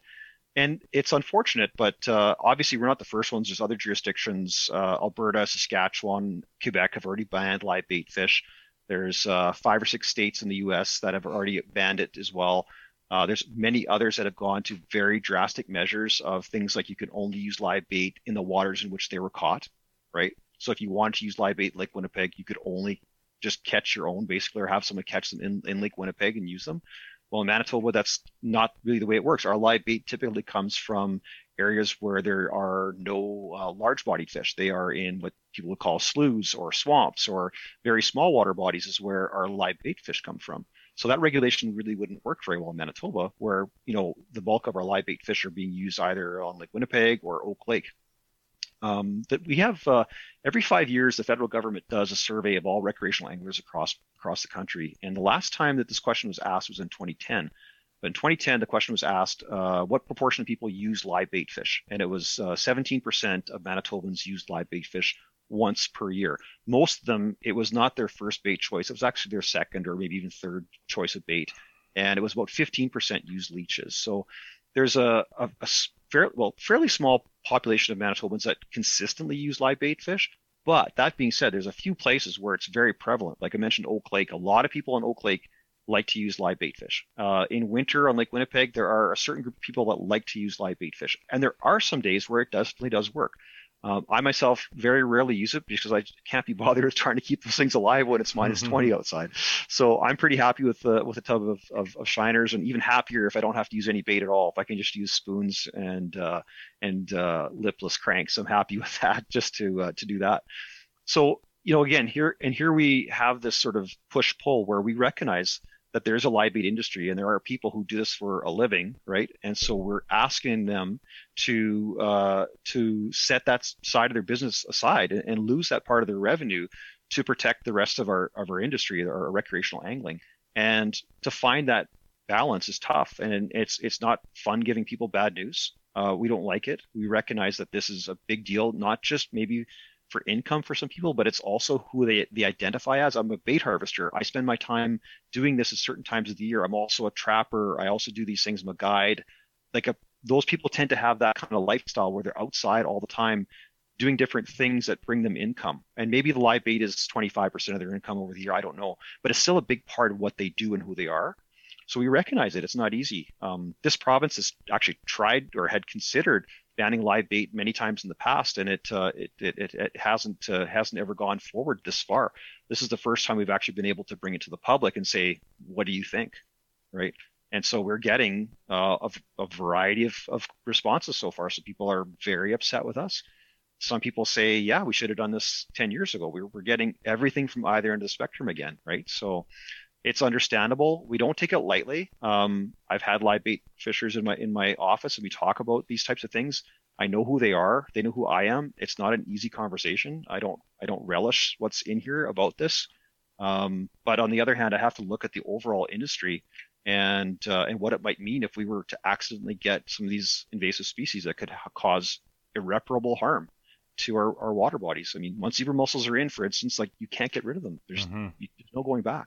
Yeah, nobody's coming to target zebra mussels or Asian carp for a fishing industry. So, and yeah, I'm definitely guilty of topping up the old minnow bucket water, especially on a slow day of fishing when you're looking for something to do. Yeah, and it's we recognize that people are going to do that. I mean, I don't fish with live bait very often. I do sometimes with leeches, and leeches you can keep in the fridge a long time. But they get kind of slimy. So yeah, when you're fishing, you just dunk a bit of fresh water in there. You don't really think about it. And then, now, of course, that I'm trained in it, I just realize how risky that is and what I might have just done by doing that in terms of diseases that I could have just introduced accidentally. And it's kind of a no-win situation. There's no win in this for sure.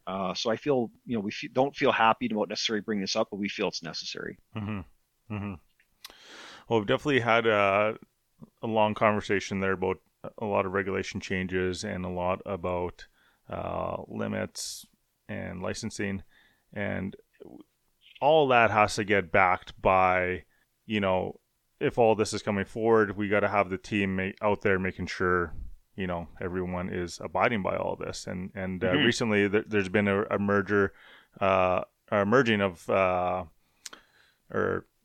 departments almost, where enforcement is now part of ARD, which is where you guys work under, correct?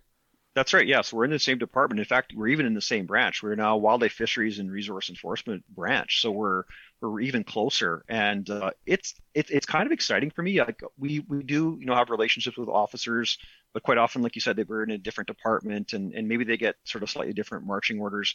Now we have, at least at some level, some of the same reporting lines. And so if there's a priority set by government, it's set to me and the officers at the same time.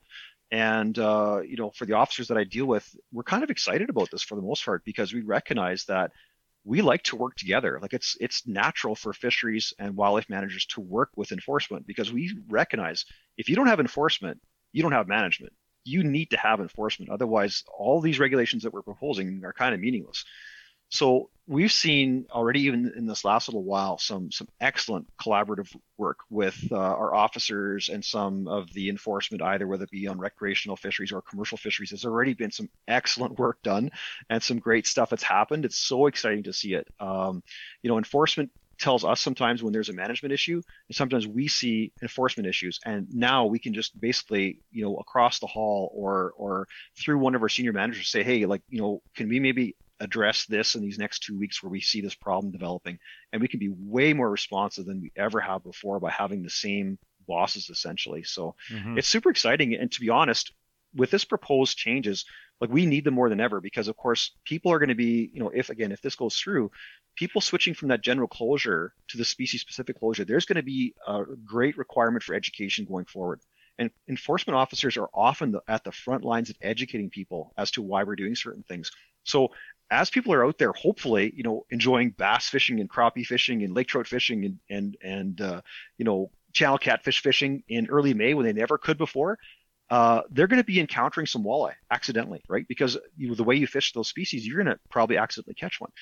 But if there's enforcement officers out there, they can sort of talk about, okay, well, this is kind of where the walleye spawns. If you want to avoid them, you could catch those other species over here, right? Or if someone asks, well, why can't I keep a walleye? Oh, well, they're spawning right now, and this is where they spawn, right? There's that whole opportunity for education. Most of our officers, they would much rather tell people the rationale behind a law than throwing the book at someone. Like they're good at it, right? And so those relationships that they can now build with these people who are hopefully going to be enjoying the resource at different times than they normally have, it's only going to strengthen the relationship, I think, between the officers and the public. And then hopefully the public over time will just elevate their overall knowledge of fishing and fisheries. Like that's one goal I really want here too. I want people to know, when do smallmouth bass spawn? I want them to know that. I want them to know that burbot spawn under ice in February or March. I want them to know that, right? And this kind of helps people to think about, oh, maybe I could fish for the species where I hadn't before. Like that's part of this plan, is to have people fish for different things, travel a bit more across the province, understand fish and fishing even better than they did before. To me, that's an overall goal here that I think everyone benefits when everyone understands fishing better. Mm-hmm. Derek, with the merger of the departments, have you been assigned a sidearm yet? No, I've not. That's a great question. It's one of those things where I've always kind of grown up with quite a few firearms, but never a sidearm. And it's one of those things you always kind of wish you had, maybe. But on the other hand, it's also nice to know that if I jump in my truck and go and stop in at the gas station or grab a burger, I didn't forget, my handgun's on the front seat of my truck. Like there's a lot of responsibility that comes in with carrying that. And I think as much as sort of it sounds pretty cool to have that, there's a lot of times I'm glad I don't have to be responsible for something that is quite different than what most people are used to. But good question. I thought you would have maybe had a little CSI deal going, but I should have just pulled out the pearl handle, right? And just said, I've got two right now on me. But no. Oh, that's good. And so you're working more coordinated in a more coordinated fashion with conservation and enforcement, which is great. But we kind of hinted at earlier on in the conversation here that these conservation conversations just don't occur in a vacuum politically, but they also occur.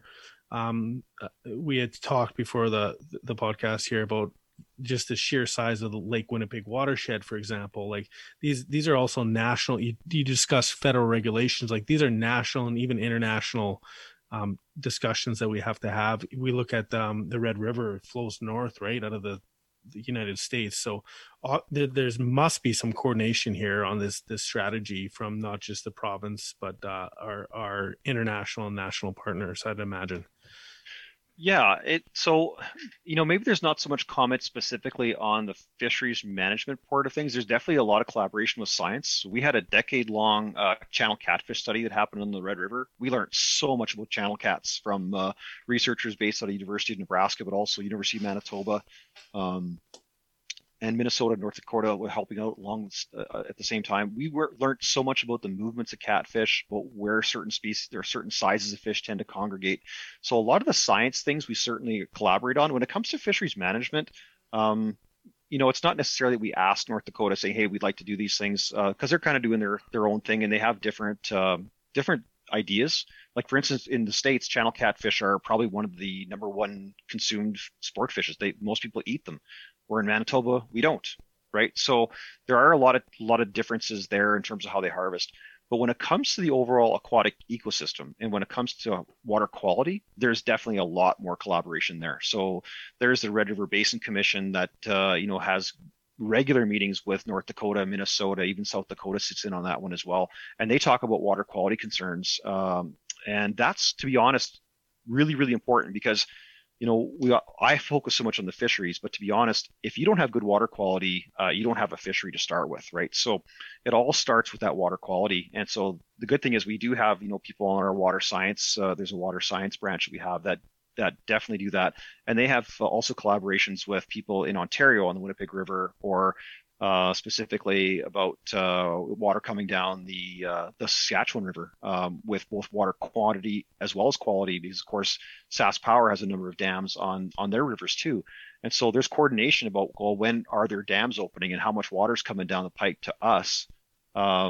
And there's also the discussions about, what is your water quality? What are you doing on your landscape, in terms of your cities and their septic systems and the farms in your jurisdiction? What are you doing with your habitat so that our water, when it finally gets here, is in good quality, right? So there's definitely organizations that look at trying to collaborate across those jurisdictional boundaries about just better stewardship of our watersheds in general.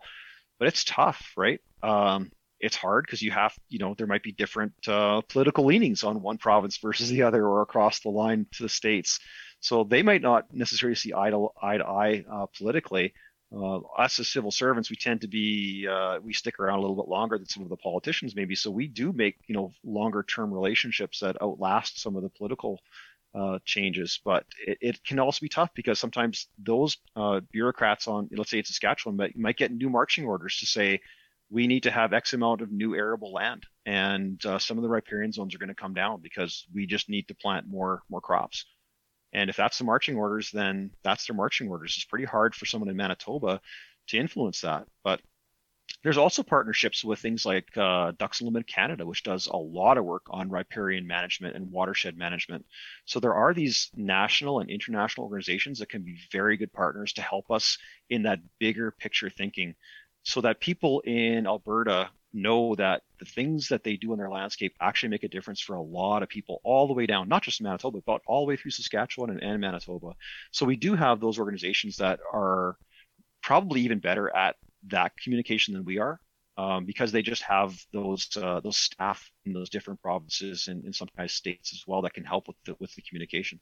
Man, it's my mind is just blowing here about just listening to you speak, Derek, and putting together all the pieces here and all the coordination and all of the communication that takes place in your workplace beyond your desk, pretty much with everyone across the country and internationally on all this stuff is just incredible. It's probably part of the most rewarding things of what I do. Tristan was saying I handle fish a lot. Actually, I hardly ever get to work with fish. I'm generally working with people for the most part now. But it's become very rewarding because, again, if you don't communicate properly, all the best science in the world doesn't get to where it needs to go. People need to not just hear the message, but they need to understand the message too. And us as scientists don't always get that right. Or even as managers, we don't always get the communication part right. But we're trying to be better at that for sure. Hey, I'm doing podcasts now. If you would have asked me 5 years ago, can we do podcasts? We probably couldn't, right? But now we can. What a great way to reach out to people who maybe don't get to talk to government people very often, or just don't understand what we do. So my career is leaning more and more towards this idea of communication, and we still don't get that part right either. Like, we definitely miss out on some people that we probably should have communicated with, but we just didn't think of it because it wasn't part of what naturally governments have done in the past. So I'm really happy we've been able to do these types of communications. We want to get even more involved in different social media type or platforms, but it's kind of difficult. I mean, if you get trained as a biologist, there's a very low chance that you're going to be the first person to also start the Twitter up, or who is gonna do something tech based to get the communication. We kind of need new people with that skill set that still understand the fisheries, because they're going to have to help communicate this. But we need that skill set that I wasn't trained in, right? I wasn't trained that way, but I recognize their value. I sure do, and we need them, and we need to find a way that we can bring them into our fold. And even if we're not using them exclusively in fish, maybe the wildlife guys can use them too, or maybe the enforcement guys can use them too. We need those staff to help us get these messages out, and that way, at the very least, this type of proposal can be in the public eye. And again, that was the main thing here. We need people to look at this and comment. If no one commented on this, I'd be very leery about enacting anything, right? Because we just have no idea how it would be taken. Some of the things have surprised me. One of the things I thought for sure would happen is when we kind of dropped the overall possession limit, or proposing it from 6 to 4 walleye, I thought I'd hear a lot of negative comments about going from 6 to 4. And actually, it's been the opposite. I've heard people saying, you should have made the walleye even more restrictive, maybe not on the limit, but on the sizes. They were saying you should actually decrease that maximum size to maybe 60 centimeters or none over 55 at all. I was blown away that people are actually giving me heck for not having this proposal be even more restrictive on walleye. I would have never thought about that when we first started making this package, 4 or 5 years ago. I thought, well, we're going to hear from the guys who want to take home 6 walleye every day. And we didn't. We didn't. So it just shows how, even though when you think you maybe have seen all the perspectives, you don't get to see all of them, and that's what this is all about, is having people tell us what you think of these things. Yeah. I do think the discourse on conservation is evolving and will continue to evolve. I don't know if both social media and the internet have been kind of a catalyst to that, but I remember a time when if you caught a 26-inch walleye, the standard operating procedure was to bonk that thing on the head and take it to the taxidermist as quickly as possible. Now, I think on the internet, you would get gassed that people would be appalled that you would kill the fish at large. So it does seem like there's a shift, at least culturally, as to how we treat trophy fish in Manitoba. Yeah. Oh, that's for sure. Even just overall catch and release. Again, that national survey gets done every 5 years. The proportions of fish caught and retained are going down every year. The proportion of fish caught and released is going up. It's almost like in Manitoba, I think it was, if I remember the numbers correctly, it was 93% of all fish caught are actually released. The retention rate is getting lower and lower all the time. People want the experience more than they want necessarily to take home their limit of fish. And I even just look at my parents as sort of the model for that too. It used to be too, when we were on the farm, we went fishing. We were out there for a bit of a meat hunt. We were out there to collect some food. Like, that was a big part of why we went fishing. And now, like, my folks are out there, and yeah, they'll keep, enough for a fresh fish fry that night. And that's it. Like, there's no more fish going in the freezer at my parents' farm. It just doesn't happen anymore. They much rather just eat that one fish fry fresh and then not have to worry about packaging up all the fish at the end of the day and labeling them all and putting them in the freezer. So yeah, even for my own experience in my extended family, that's been happening. And it's just great to see that people's perspectives can change. Like, that's really that's a breath of fresh air for me as a manager, to see that people do change over time in their perception, right? That's a great thing, that people aren't sort of stuck in only one way of thinking. That's amazing. Lots of exciting stuff in the Manitoba fishing industry here this year. One interesting thing, or one amazing thing, I think that has also come into play here for Manitoba and fisheries in Manitoba is a new fish stocking truck that has been purchased. Now, Right. I feel like when most people hear that, they just think, there's a new government vehicle on the roads kind of thing, and they don't really make much sense of it. But why don't you tell us a little bit about that and the value that this truck actually brings? Is it an Yep. 05 Sierra? Because let me tell you, the 05 Sierra is a fantastic truck. Yeah, well, this one's a bit newer, a bit heavier duty, and it's definitely built with special purpose. I should have asked Kevin Dick is the fellow who is sort of the lead at the Whiteshell Hatchery. For those who don't know, the Whiteshell Hatchery is tucked way down in the southeast part of the province. It's at the outflow of West Hawk Lake and goes into Caddy Lake down the Whiteshell River, and it is right along the Ontario border. One of the fun facts is that actually well over half of our stock trout go all the way to the western part of the province, where in the Prairie Parkland we have these fantastic trout fisheries. So we really by necessity have to move these fish a great distance. And I should have asked Kevin what the odometer said on our old stocking truck, because it has to be in the millions of kilometers, because that truck runs a lot.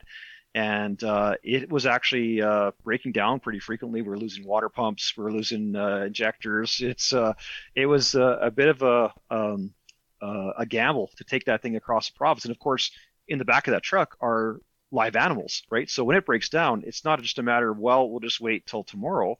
No, like you need to get that truck up and moving so that those fish can be released where they're supposed to go. So the new stocking truck is considerably larger. Of course, it's new, so hopefully we won't have any problems with breakdowns. But it can haul. I think the numbers are basically 2.5 times the amount of fish that our old stocking truck can take. So right there, we're looking at roughly half the number of actual trips that we have to be taken across Manitoba. So think about the savings in fuel. Think about the savings in staff time. Think about the savings on the person who's actually going to drive the trucks back. Like I've ridden in that stocking truck. It's fun for about 5 minutes. Like this is the old one I'm talking about. It's fun for about 5 minutes, and then you realize it's loud and it's bumpy, and it's just not a great place to be. And yet, the staff from the hatchery are driving that thing a lot. Like in the spring and fall, usually 3 times a day, that truck's going somewhere. So this is going to cut down the number of trips. It's going to be way better for the person driving. It's going to be quieter. It's going to be more comfortable to drive it too. The seat is going to be better. I can guarantee you, whatever seat's in there will be better than the old one. So I'm happy for the staff that are using that truck. It'll make them more efficient, and it's just going to make a better product for Manitobans too, because the fish will get there in better condition, right? So we can move those fish faster. They'll be in better condition when they're stocked, and that should just be good for our overall trout fishery across Manitoba for our stock trout waters. So yeah, we're super excited to have that new truck. It's not up and running just yet, so the tanks are on it. It's been built, but they still have to do all the air lines or the oxygen lines to get it fully ready. But yeah, they're anticipating it should be ready fairly soon, and I can't wait to see it roll down the road. To be quite honest, because it's that older truck, it was always a bit of a gamble as to whether it was going to make it to its destination. That's I'm sure the fisheries, the stocking people are just thrilled about this new vehicle. But like when you talk about how the effect that truck's going to have, not only like on the fisheries, but like also going to bring value to the communities that these fisheries revolve around. And yeah, I actually seen a number about a return rate on I think it was each fish that was stocked, and it was a mind-blowing number. Do you have any information on that or an estimate on what that is? I don't have the numbers in front of me, but I'll try to recall the best I can, because it is quite amazing. So and we had it actually broken down by different species, and the tiger trout were very valuable, of course. But it was upwards in the neighborhood in the $30 range, that every dollar we spend on our stock trout program brings in $30 to the community to where those fish are stocked. And that's just a rough number. I can't remember if it's $29 or 28 or if it was 32, but we're somewhere in that high 20s to low $30 range of investment to, what the end payout would be to that community, which is, absolutely amazing when you think about that. Our stock trout program is interesting. We have different user groups who want to use it, and we have different types of trout fisheries. Some are certainly what we call a kaput and take, right? Some where the trout aren't going to grow very large, but people want to want to fish for something different, and they want to eat some trout. That's okay. Like we have, our trout, our hatchery is producing enough trout we can do that. But then we also have those trophy trout fisheries where people are sometimes driving, hundreds of kilometers. Sometimes they're coming from the Midwest U.S. or even from the Pacific Northwest U.S. coming to fish our stillwater stock trout fisheries because they cannot find places where they have the quality of trout that we have in such small geographic area, right? And you can get the different species all within in some cases, a 30-minute drive from each other and catch true trophy-sized fish. It truly is amazing, and those water bodies in the prairie parkland area are so nutrient rich. They're so full of so many different food sources. Those trout grow so quickly, and that's why this all works. If we stock those same trout here in eastern Manitoba and Shield Country, they just never can get that big. It's just not going to happen. There's not enough food for them to grow that big. So there's something very special about those lakes, and it's very important to the economies of those small towns then, because when fishing is good, when those lakes are producing the very largest fish, those motels are full, the restaurants are busy, the gas stations are being used, those campgrounds are full too. So it's very evident when things are going well that it's driving the economy at those small towns in Western Manitoba. And in some of those cases, there's not a lot of other industry that's happening, right? So it can be, like I had mentioned earlier about the commercial fishing in certain communities where it drives, the town. In some cases, the tourism that's drawn in by the fishing has a major effect on the economies of those towns as well. So it's I know that the folks who are working at the hatchery, they recognize it, and they take a lot of pride into making good quality fish to deliver out there, because they know this impacts people's livelihoods out there. There's definitely guides and outfitters that are relying on those stock trout. There's no doubt. Man, I got a 25-inch rainbow on the fly last summer, and I'll tell you right now that's probably the most fun I've ever had legally in Canada. And yeah, it's unreal. It's amazing how those fish it's such a different fishery, and so many Manitobans are kind of, maybe you grow up fishing for pike or walleye or perch, and maybe that's the only three species you really encounter. But we have these other fisheries that are so amazing, and the stock trout fishery is one of them. The fishery that's happening right now at Beautiful Lake for those rainbows, if you've seen on the Master Angler list, some of those rainbows are 27 inches, and they're thick. They're incredibly thick. I can't imagine if you're throwing a fly, or maybe you're just casting a Mepps spinner, what one of those fish would do when it would hit and then turn abruptly. If you don't have the right gear, that fish is going to be gone. Those fish, they fight very differently than walleye do. They fight differently than pike do. They're incredibly powerful. They're just one ball of muscle. And until you sort of experience it, it's something else that I want Manitobans to do. I want Manitobans to fish for that species, or that set of species, because it is so incredible what they can do. And whether you choose to eat one or not, it's kind of not the point. I want people to know it's there for them if they want it. And they can find the put and take to eat, and they can find the trophy fishery too, all within close proximity of those areas. And people should definitely be taking advantage of it. I think Tristan has a bit of a sore spot for Beautiful Lake there. Uh-oh. Yeah. Yeah, I've been skunked on that location more than once. So I'll chalk it up as to what you're talking about, but I personally don't believe there's any fish in that lake. I thought wasn't Beautiful where you lost that one rainbow? No, that was Child's. No, not on your fly rod, but when we're trolling in the boat there, I think you lost that. Oh, maybe it's Beautiful. I thought it was Lori, maybe. Oh, maybe it was Lori. Yeah, you could be right. Well, nothing makes a fish bigger than almost being caught. So yeah. I'm pretty sure it's probably That's right. 32 incher. It's probably a Manitoba record. Yeah, I was confident too, but that was the only fish there.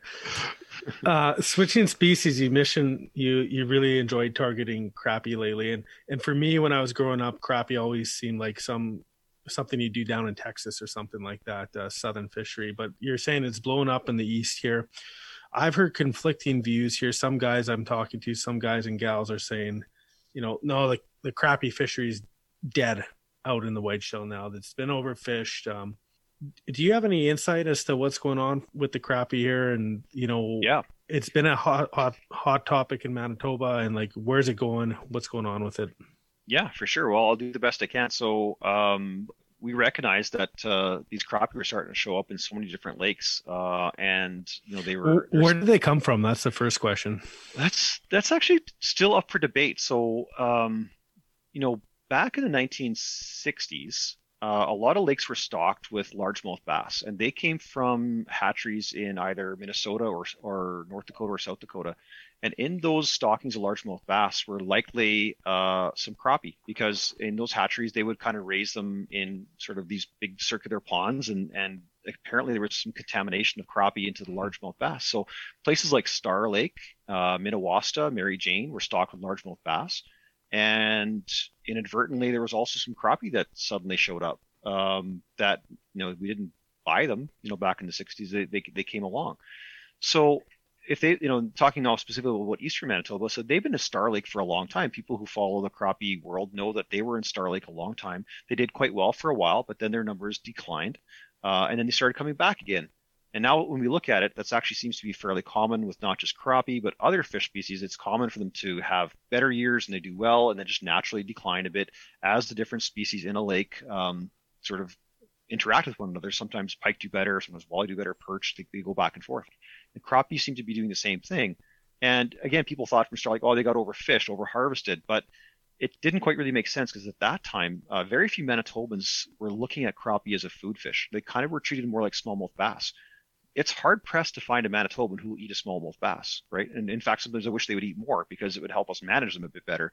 But very few people were eating them, and yet their population seemed to decline a bit. And then suddenly the crappies started showing up in some different places, in particular Caddy Lake, right? And so we don't really know for sure whether someone decided to take some crappie and move them to Caddy Lake. It wasn't by the government hand. We didn't do that. Or if the crappie naturally got there, because we do know that crappie did show up occasionally in West Hawk Lake, because they would sometimes show up in our hatchery. We'd have juvenile or young of the year crappie show up. If we had a breach in our intake pipe, the hatchery is a gravity fed system. So there are intake pipes at the bottom of the lake at West Hawk to get that consistent, nice cold water, well oxygenated.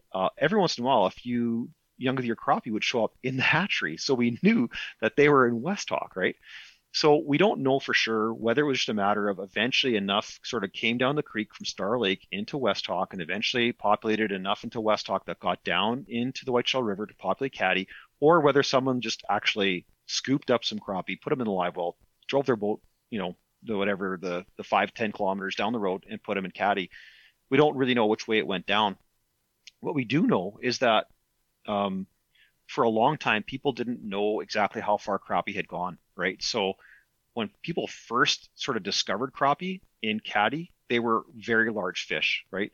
And people would only fish for them in Caddy and really not really figure them out anywhere else. And then they kind of figured out North Cross. Well, okay, they figured that out, but they're also then obviously in South Cross, because they had to get there through there. What happened is that people started discovering these crappie populations that had never ever been fished before, and of course it's like stumbling across a hunting ground that's never been touched before. There's going to be very many of them, or in some cases very big ones. And when it comes to fish, it's often when they first populate, there's not a lot of them, so they don't have to compete for food with each other, and they get large. And the reports that the next lake down of Sailing Lake of 16-inch crappie, if that's kind of what really I think people are often referencing. They'll say, you know what, there used to be these 16-inch crappie in either Caddy, or maybe it was North Cross, or maybe it was Sailing, and now they're not there anymore. And they say that we failed as managers because these 16-inch crappie aren't there. Well, first of all, 16-inch crappie is like catching a 33-inch walleye. It doesn't happen very often, and if you can't expect that to always happen. It's just not the way it works. And then, of course, as people discover those fish, either maybe are harvesting some, or maybe just through catch and release, or some are dying. But even then, the population is increasing, and now they're fighting. They're competing for food, and they're going to come down to a more normal population level, which has some small fish, some medium fish, and some bigger fish. But rarely will you ever get to what I call a virgin population of no one's ever fished this before, and here's these massive fish. So I don't know how you look at it, but people will say, well, how come we can't have that anymore? Well, because that only happens for a short period of time. You can't expect that to always be there. People don't like that answer, because they always, like hunters and fishers, we always seem to remember the very best, right? I'm guilty of that too. I have a great day of duck hunting. I go, oh, if it could only be like that one day 5 years ago. But wait a minute, if every day was like that, then it wouldn't have been special. And why would I expect that really to happen? That's not the way nature works either. I shouldn't be able to shoot a bull moose every time I go moose hunting. And I shouldn't be able to catch 16-inch crappie every time I go crappie fishing. That's not the way it works. So what we see now, and we've had the University of Manitoba fund some crappie research in 2018, 2019, is that the crappie populations are still in very good shape in comparison to, let's say, Ontario or Minnesota or any other places where the crappie exists. Our populations are still doing very, very well. So when people are saying, well, we have to reduce the crappie limit from 6 to something else, I kind of was looking at all the other, the other regulations across the different jurisdictions. 6 is actually the lowest harvest limit across North America. There's 1 or 2 places in Minnesota where they have special regulations where it's 5 or 4, but pretty much everywhere else for the regular limit, 6 is kind of the lowest as it is. So, we thought about maybe dropping it, but there really wasn't the science to suggest we needed to do it. We still have really big crappie in a lot of our lakes. So all the way down the whiteshell chain, Batulo, Jessica, White, we have in big whiteshell, there's huge ones. We have so many lakes that still have big crappie. Is it where it was when they were first discovered? No, it's not there. But there's still 15.5-inch crappie out there, right? And so, we are doing something for them. And if you look back into the seasons and regulations that we put in, we are actually proposing a no-kill of crappie over 35 centimeters. That's never been tried anywhere in North America. No one's ever tried to create a trophy crappie fishery, but we're going to try it because what we've seen in the science is that our crappie grow quite quickly in the first few years, but then live way longer than the ones that are further south. So we've had crappie living to 15 years of age, which is almost unheard of for the southern populations of crappie. So what that means is that if we get crappie that are, let's say, 12, 13 inches by age 4, if they live another 10 years, they're not going to grow nearly as fast, but they have a chance at actually getting to that 15 and a half, 16 inch over that whole next 10 years. So if we put fish back over 35, we've got a chance of getting them to 40 and maybe even bigger, right? So that's the idea.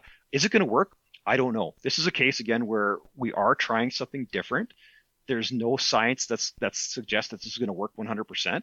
But we feel we actually have the set of circumstances that if it's going to work anywhere, it could work here. So we're going to give it a shot. And if it doesn't work, we can change it back. We don't have to stick with that number, right? We can change it. And I think that's another thing that, in this whole package is that very few of these things are sort of, set it out there and it can never be undone. Like some of these things are going to change. We're still going to have, every year in the angling guide, there's still going to be proposed changes again, right? With minor changes again. We're going to keep doing that. We never stop trying to refine and make things better. So now I've just rambled on about crappie forever. I get super excited. As you could tell, I get super excited about, the different fish we have in Manitoba. And then when we do actually get data, when we have data that we can use to help us, inform management, it's just so much more rewarding than having to sometimes guess where we don't always have perfect data. We have to make some judgment calls. We don't like it, but we have to. Here's a case where we actually had some great science to actually base some management strategies over. Oh, I'm here for the 18-inch black crappie, just to be clear.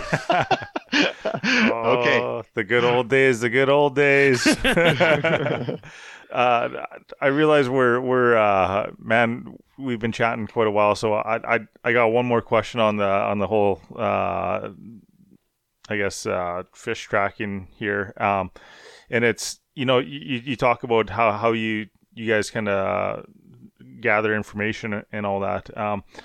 I heard somebody say that you do actually go to like Hunt Fish or Travel Manitoba to the Master Angler program to get some of the numbers back from there to see if they're, I guess, the consistency that you might be getting throughout the Master Angler program there. Is that something you guys refer to when you're trying to manage some of these fisheries? Well, we definitely look at it. I mean, we recognize there's some flaws, right? Like people may not be necessarily honest where they've caught their fish and so forth. And that's not really the point of the Master Angler program. It's a great way for people to record their own catches. And if people wanted to be dishonest, they're really only kind of cheating themselves on there, right? But what I do is I look at that to see where people are targeting certain species of trophy size, right? And I'll say, oh, this lake seems to be hot right now with this fish. I wonder why that would be. And maybe we have some data to look into that. And maybe there's something that shows us that the trajectory was there's going to be bigger and bigger fish to come. Sometimes it's just nice to know what people are doing out there and what they're discovering. And sometimes the anglers will discover things before we do, right? So it is a great data source for us. And I look at it two ways, one for science, but I also look at it ways to plan my next fishing trip too, because I like to target big fish too. And if there's a hot bite out there, it's nice to see where it's going to be. So I use it for those two different reasons. Again, it's not without its flaws for sure. And, we've been people maybe chastise that program, but I look at it this way. It has done more for tourism in Manitoba than probably most of the things that I've ever done in terms of getting people excited about the chances of catching a true fish of a lifetime.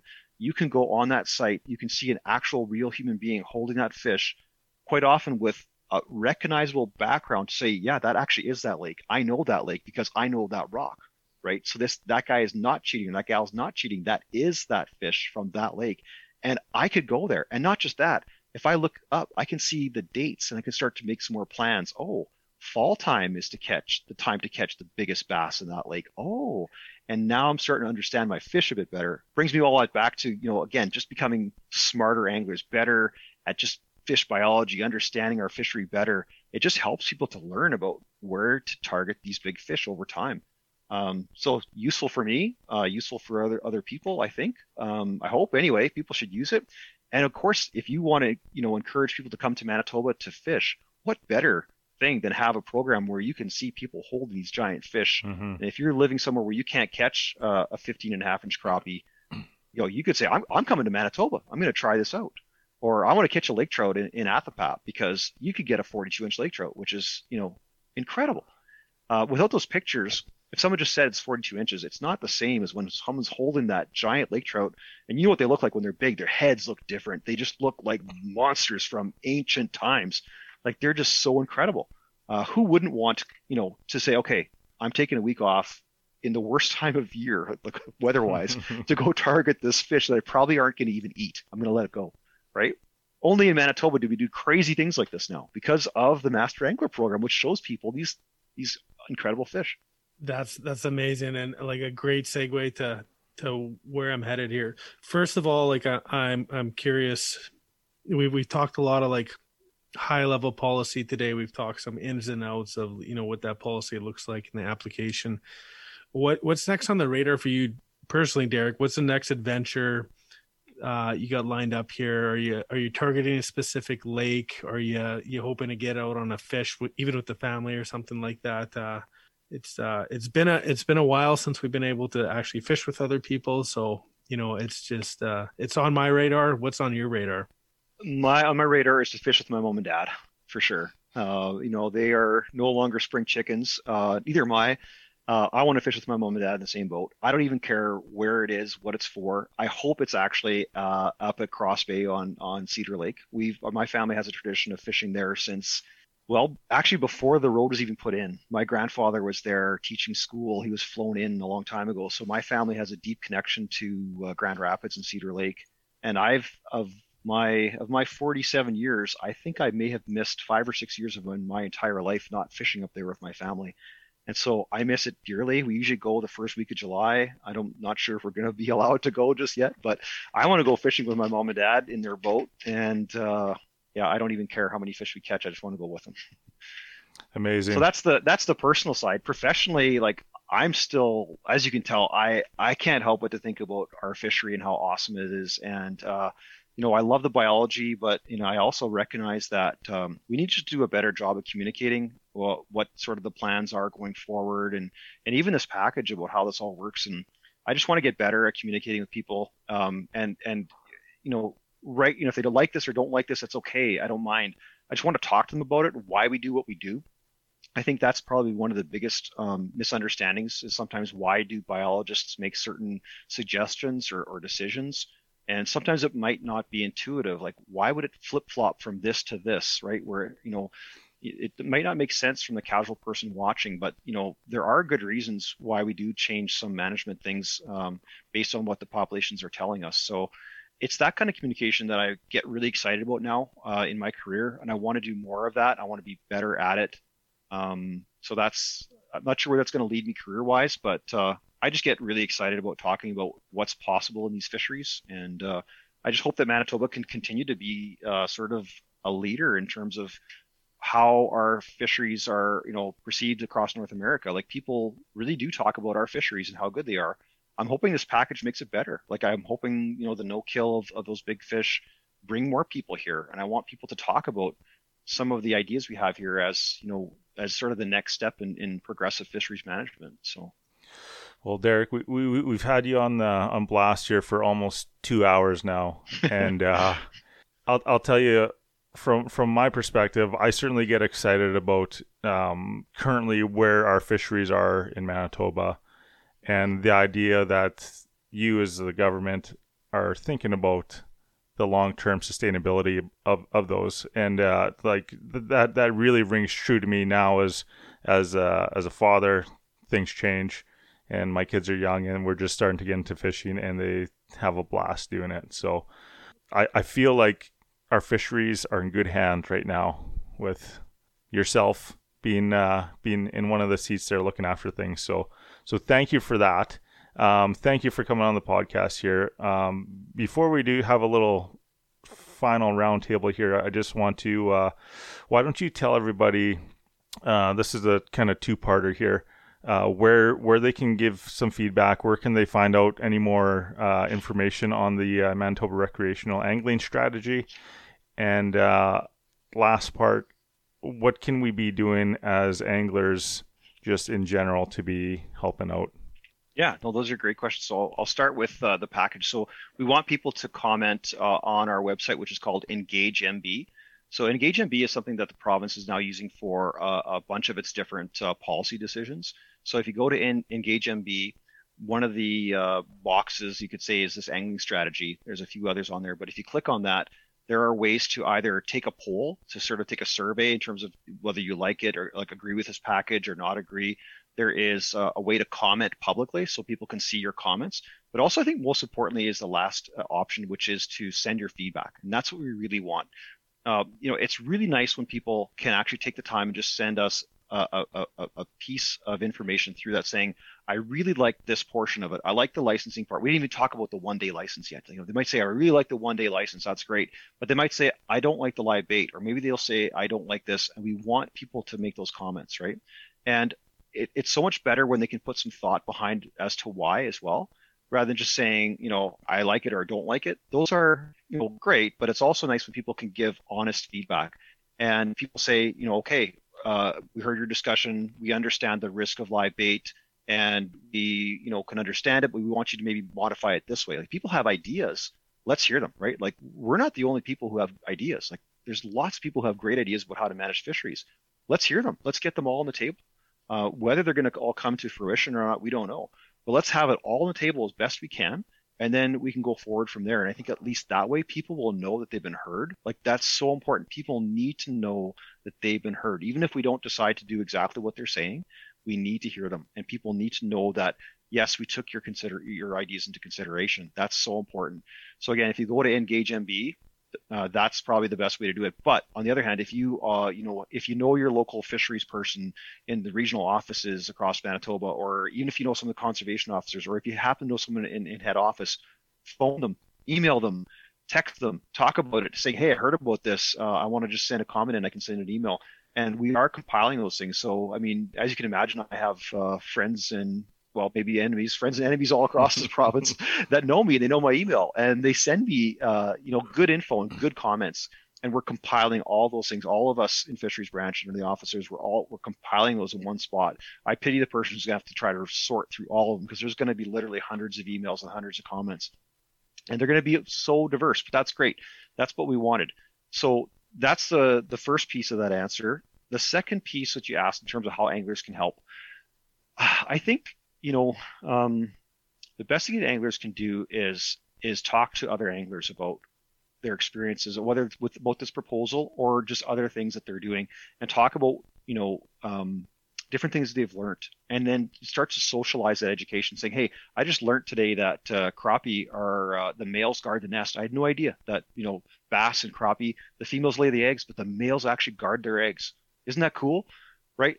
start having those conversations with people so that everyone kind of just elevates their overall knowledge, right, about the fisheries, and people will start caring more, and they're going to go, oh, okay, now that I know more about the age structure, I will harvest the smaller ones and the younger ones. It's better for the population than harvesting those older ones that are better breeders. People will start just doing that intuitively. They won't need to be told by someone. They'll just know that's what you do. And then hopefully that bleeds off into other things. People say, well, I'm not going to throw my minnow tub out because this is a spawning area for walleye just right close to my here. I don't want this plastic in amongst these rocks. This is not going to be good for the environment. So the overall environmental ethic, I just want to increase. And I think the more anglers can do that, the better. Join an angling group, whether it's Manitoba Wildlife Federation, they're really ramping up their angling division in Manitoba, whether it's a national fishing organization, whether it's things like fly fishers or others where you can get together with other anglers. There are volunteer opportunities for those groups where government sometimes will reach out and say, hey, we need someone on a boat for a day or two. Can there be a member that can go along and just lend a hand? If you make those connections, you're more likely to be able to be drawn into what we are actually doing in government as well. And if you belong to those groups, your voice is heard even louder, right? We can hear you because you have an organization now that can represent anglers and bring your concerns forward, not just when we want to make a change, but at all times of the year, right? It should be a conversation. It shouldn't be, once a year we're going to throw a rock at the government and throw a rock at Derek. Like, that's not the way it should work. Like, we should be talking all the time. Like, we should be talking, once a month about what's going on out there and is there something we can do and what should we be watching out for? That's how relationships are made. And that way, when decisions are made, positive or negative, at least that relationship is started and we understand each other, versus starting from a place of not understanding and then assuming the worst, right? So, Eric, thank you so much for coming on. I think you've made a clear case as to why government needs to step up to the plate in the communications department. And I think I'm really excited to see that the government has decided to engage this way and take on that responsibility and that leadership, because I think you're right. It will make a difference in how people not only interact with policy, but how we interact with our environment as a whole. So thanks so much for that. Also, huge thank you for the work you do. I know sometimes working in the public service, it can be, I don't want to say thankless, but maybe there's not all the glory that, Stephen Ranella might experience. So thanks for the work you do. It's appreciated. It's so important for how we move forward together. And I think I just had one more burning question on the top of my head for you here. And that's kind of like, I'm looking at the totality of where we are in Manitoba. We're blessed with not only so many lakes, but just like an extreme diversity of freshwater fish species. I'm looking at the poster behind you on the wall there, the book that we both shared too. So many opportunities in Manitoba. We're trying to improve it clearly through the strategy as well. If you had one like kind of hopeful or kind of excited feeling for the future of fishing in Manitoba, like what's that hope or what's that vision or that aspiration? Yeah, I just want people to, I've probably been harping on this, I just want people to be, just elevate their overall knowledge and then understanding and then caring of the environment. And fishing is a great way to introduce people to that. We have over 150,000 licensed anglers in Manitoba and even more kids. So we have, a participation rate that's actually way higher than most other jurisdictions. Manitoba is one of the few places that actually has seen increased participation in angling than anywhere else in North America. So we have an opportunity here for all of us as Manitobans just to really understand our natural environment better through the sport and activity of fishing. Whether it's new Canadians, whether it's people who maybe haven't picked up a fishing rod in a long time, everyone has a chance to really participate in this activity, which we love dearly, and we want more people to do it, and I want more people to do it. And while they're doing it, I want them to just to understand why they're doing it, and I want them to eat some fish too. Like, I'm not, just straight catching these. Like, eating these fish is important. Like I said, it's important for you, physically and to have that connection. So it's just my wish is for everyone to just participate in this industry as much as they can, and love it as much as I do. Maybe I'll finish it that way. I just absolutely love. I love to be able to study the natural environment. I feel humbled and honored to do it, to be honest. And I thank you for thanking me to work in this field. But I feel the one who's very grateful that I get the opportunity to work with the fish, but even more importantly, with the people who fish.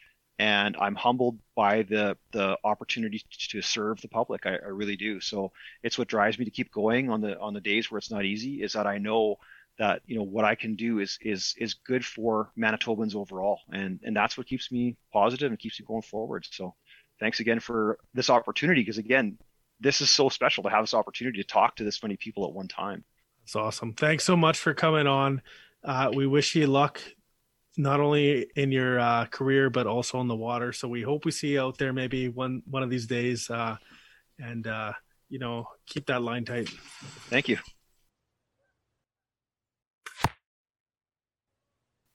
And that's it. That's all for this episode today. We thank you for listening, and we hope you enjoyed it. I know I learned a lot. I got a new perspective on how things work internally with the government and why things come out the way they do. So I think some takeaways for me were, hey, it's important to participate in some of these activities when they ask for feedback. And it's also important to try to understand where these policies are coming from. They're not just made in a vacuum, that they occur because we need to respond collectively to a situation. So thanks, Derek, for coming on. And if we wanted to turn our attention to what's going on online for us, Sheldon, you're still conducting our hat giveaway every week here. Is that true? Yeah, it's a hat giveaway, and there's also, we've given away a few other things too. And eventually, if we get enough entries, I'd like to do like a bigger giveaway. Maybe one week, if we have a bunch of entries, maybe we can give away something a little bit more significant, like a gift card maybe or something. But if you guys don't know what that is, we're doing a summer-long giveaway every week. All you got to do is tag us in your photos or use hashtag Panoramic Outdoors, and then you'll be entered into a draw. And every Saturday we'll draw a name, and basically they get something from us. And usually it's a hat, but like I said, hopefully we can make that a little bit bigger here as the summer rolls on. So check that out. And while I'm talking about the store, I'm talking about hats. Not only do we have all our hats in stock right now, we also have some of our Blaze Orange hats. So if you're looking to get a hat for the for the fall while you're going moose, deer hunting, elk hunting, or whatever you are, and you need a Blaze Orange hat, check ours out. Not only that, we've got our summer t-shirts coming in. By the time this releases, I believe we'll have them, and they'll be ready to go into the store. So check that out. Go to our website, www.panoramicoutdoors.com. And we also have those scoop neck sweaters for the ladies. They're super nice. Carly has actually been wearing them a little bit there. Tristan, did you get any feedback from her? Did she like them? Yeah, I was going to chat about that actually, because it's kind of funny. I just made a passing comment. I was like, because we had posted with a picture of her with the scoop neck on our social media feed there. And I'd ask, oh, yeah, thanks for being the model. And she's like, oh, I like the sweater. I was like, oh, that's good. She's like, no, I really like the sweater. Like, this is one of the most comfy sweaters that I've ever had. So again, I think hopefully we hit the comfort factor out of the park here. I know I didn't get to try it on myself due to sizing restraints. But we've heard it's comfortable. I think it looks awesome. So the design team killed it on this one. And so far all the feedback on the new scoop necks has been positive. That's great to hear. I might try and squeeze into one. Okay, so first of all, I was gonna make a comment about, hey Tristan, you must be Chase's brother, because Chase made the exact comment or joke that he hasn't tried one on yet in the last intro. And then Chase tried to double up on the joke, so he's like minus like 5 tonight. It's a dad joke, man. Yeah, exactly. It's a dad joke. Sheldon, one question about the contest. Can people enter multiple times into this contest here? Yeah, absolutely. We just all we're doing is trying to encourage you to get outside and take some photographs. So it could be anything. It could be gardening. It could be. I know a lot of people are sending in fishing pictures. Obviously, that's a popular thing to do outside. But like if you're going hiking or some good scenery, even your dog outside. I know Tristan's dog, my dog. Hopefully Chase gets his wiener dog. But we all like seeing the dog pictures. So send in whatever you can. You're outside, take a picture and send it to us. You'll be entered, and it's that easy. Well, that sounds great. I've been loving the gear coming in. I've been loving all the photos coming too with the hashtag in both dimensions. It's cool to check out just what people are up to. I think that's maybe selfishly why we do that contest too, is just to see what everyone's up to across Manitoba, Canada, and the U.S. Tag us from the U.S., man. I'd love to see more stuff from the U.S. And so without further delay, we thank you for tuning in. Don't forget to rate us on any podcast listening app that you may be using. Give us the 5-star, not the 1-star. I remember one guy gave us a 1-star, but a glowing review one time. Make sure it's that 5-star. And leave us a comment. We love feedback. And so if we see you on the water, that's great. If not, keep those lines tight, your edge on the blade, and your stick on the ice. It's playoff season here.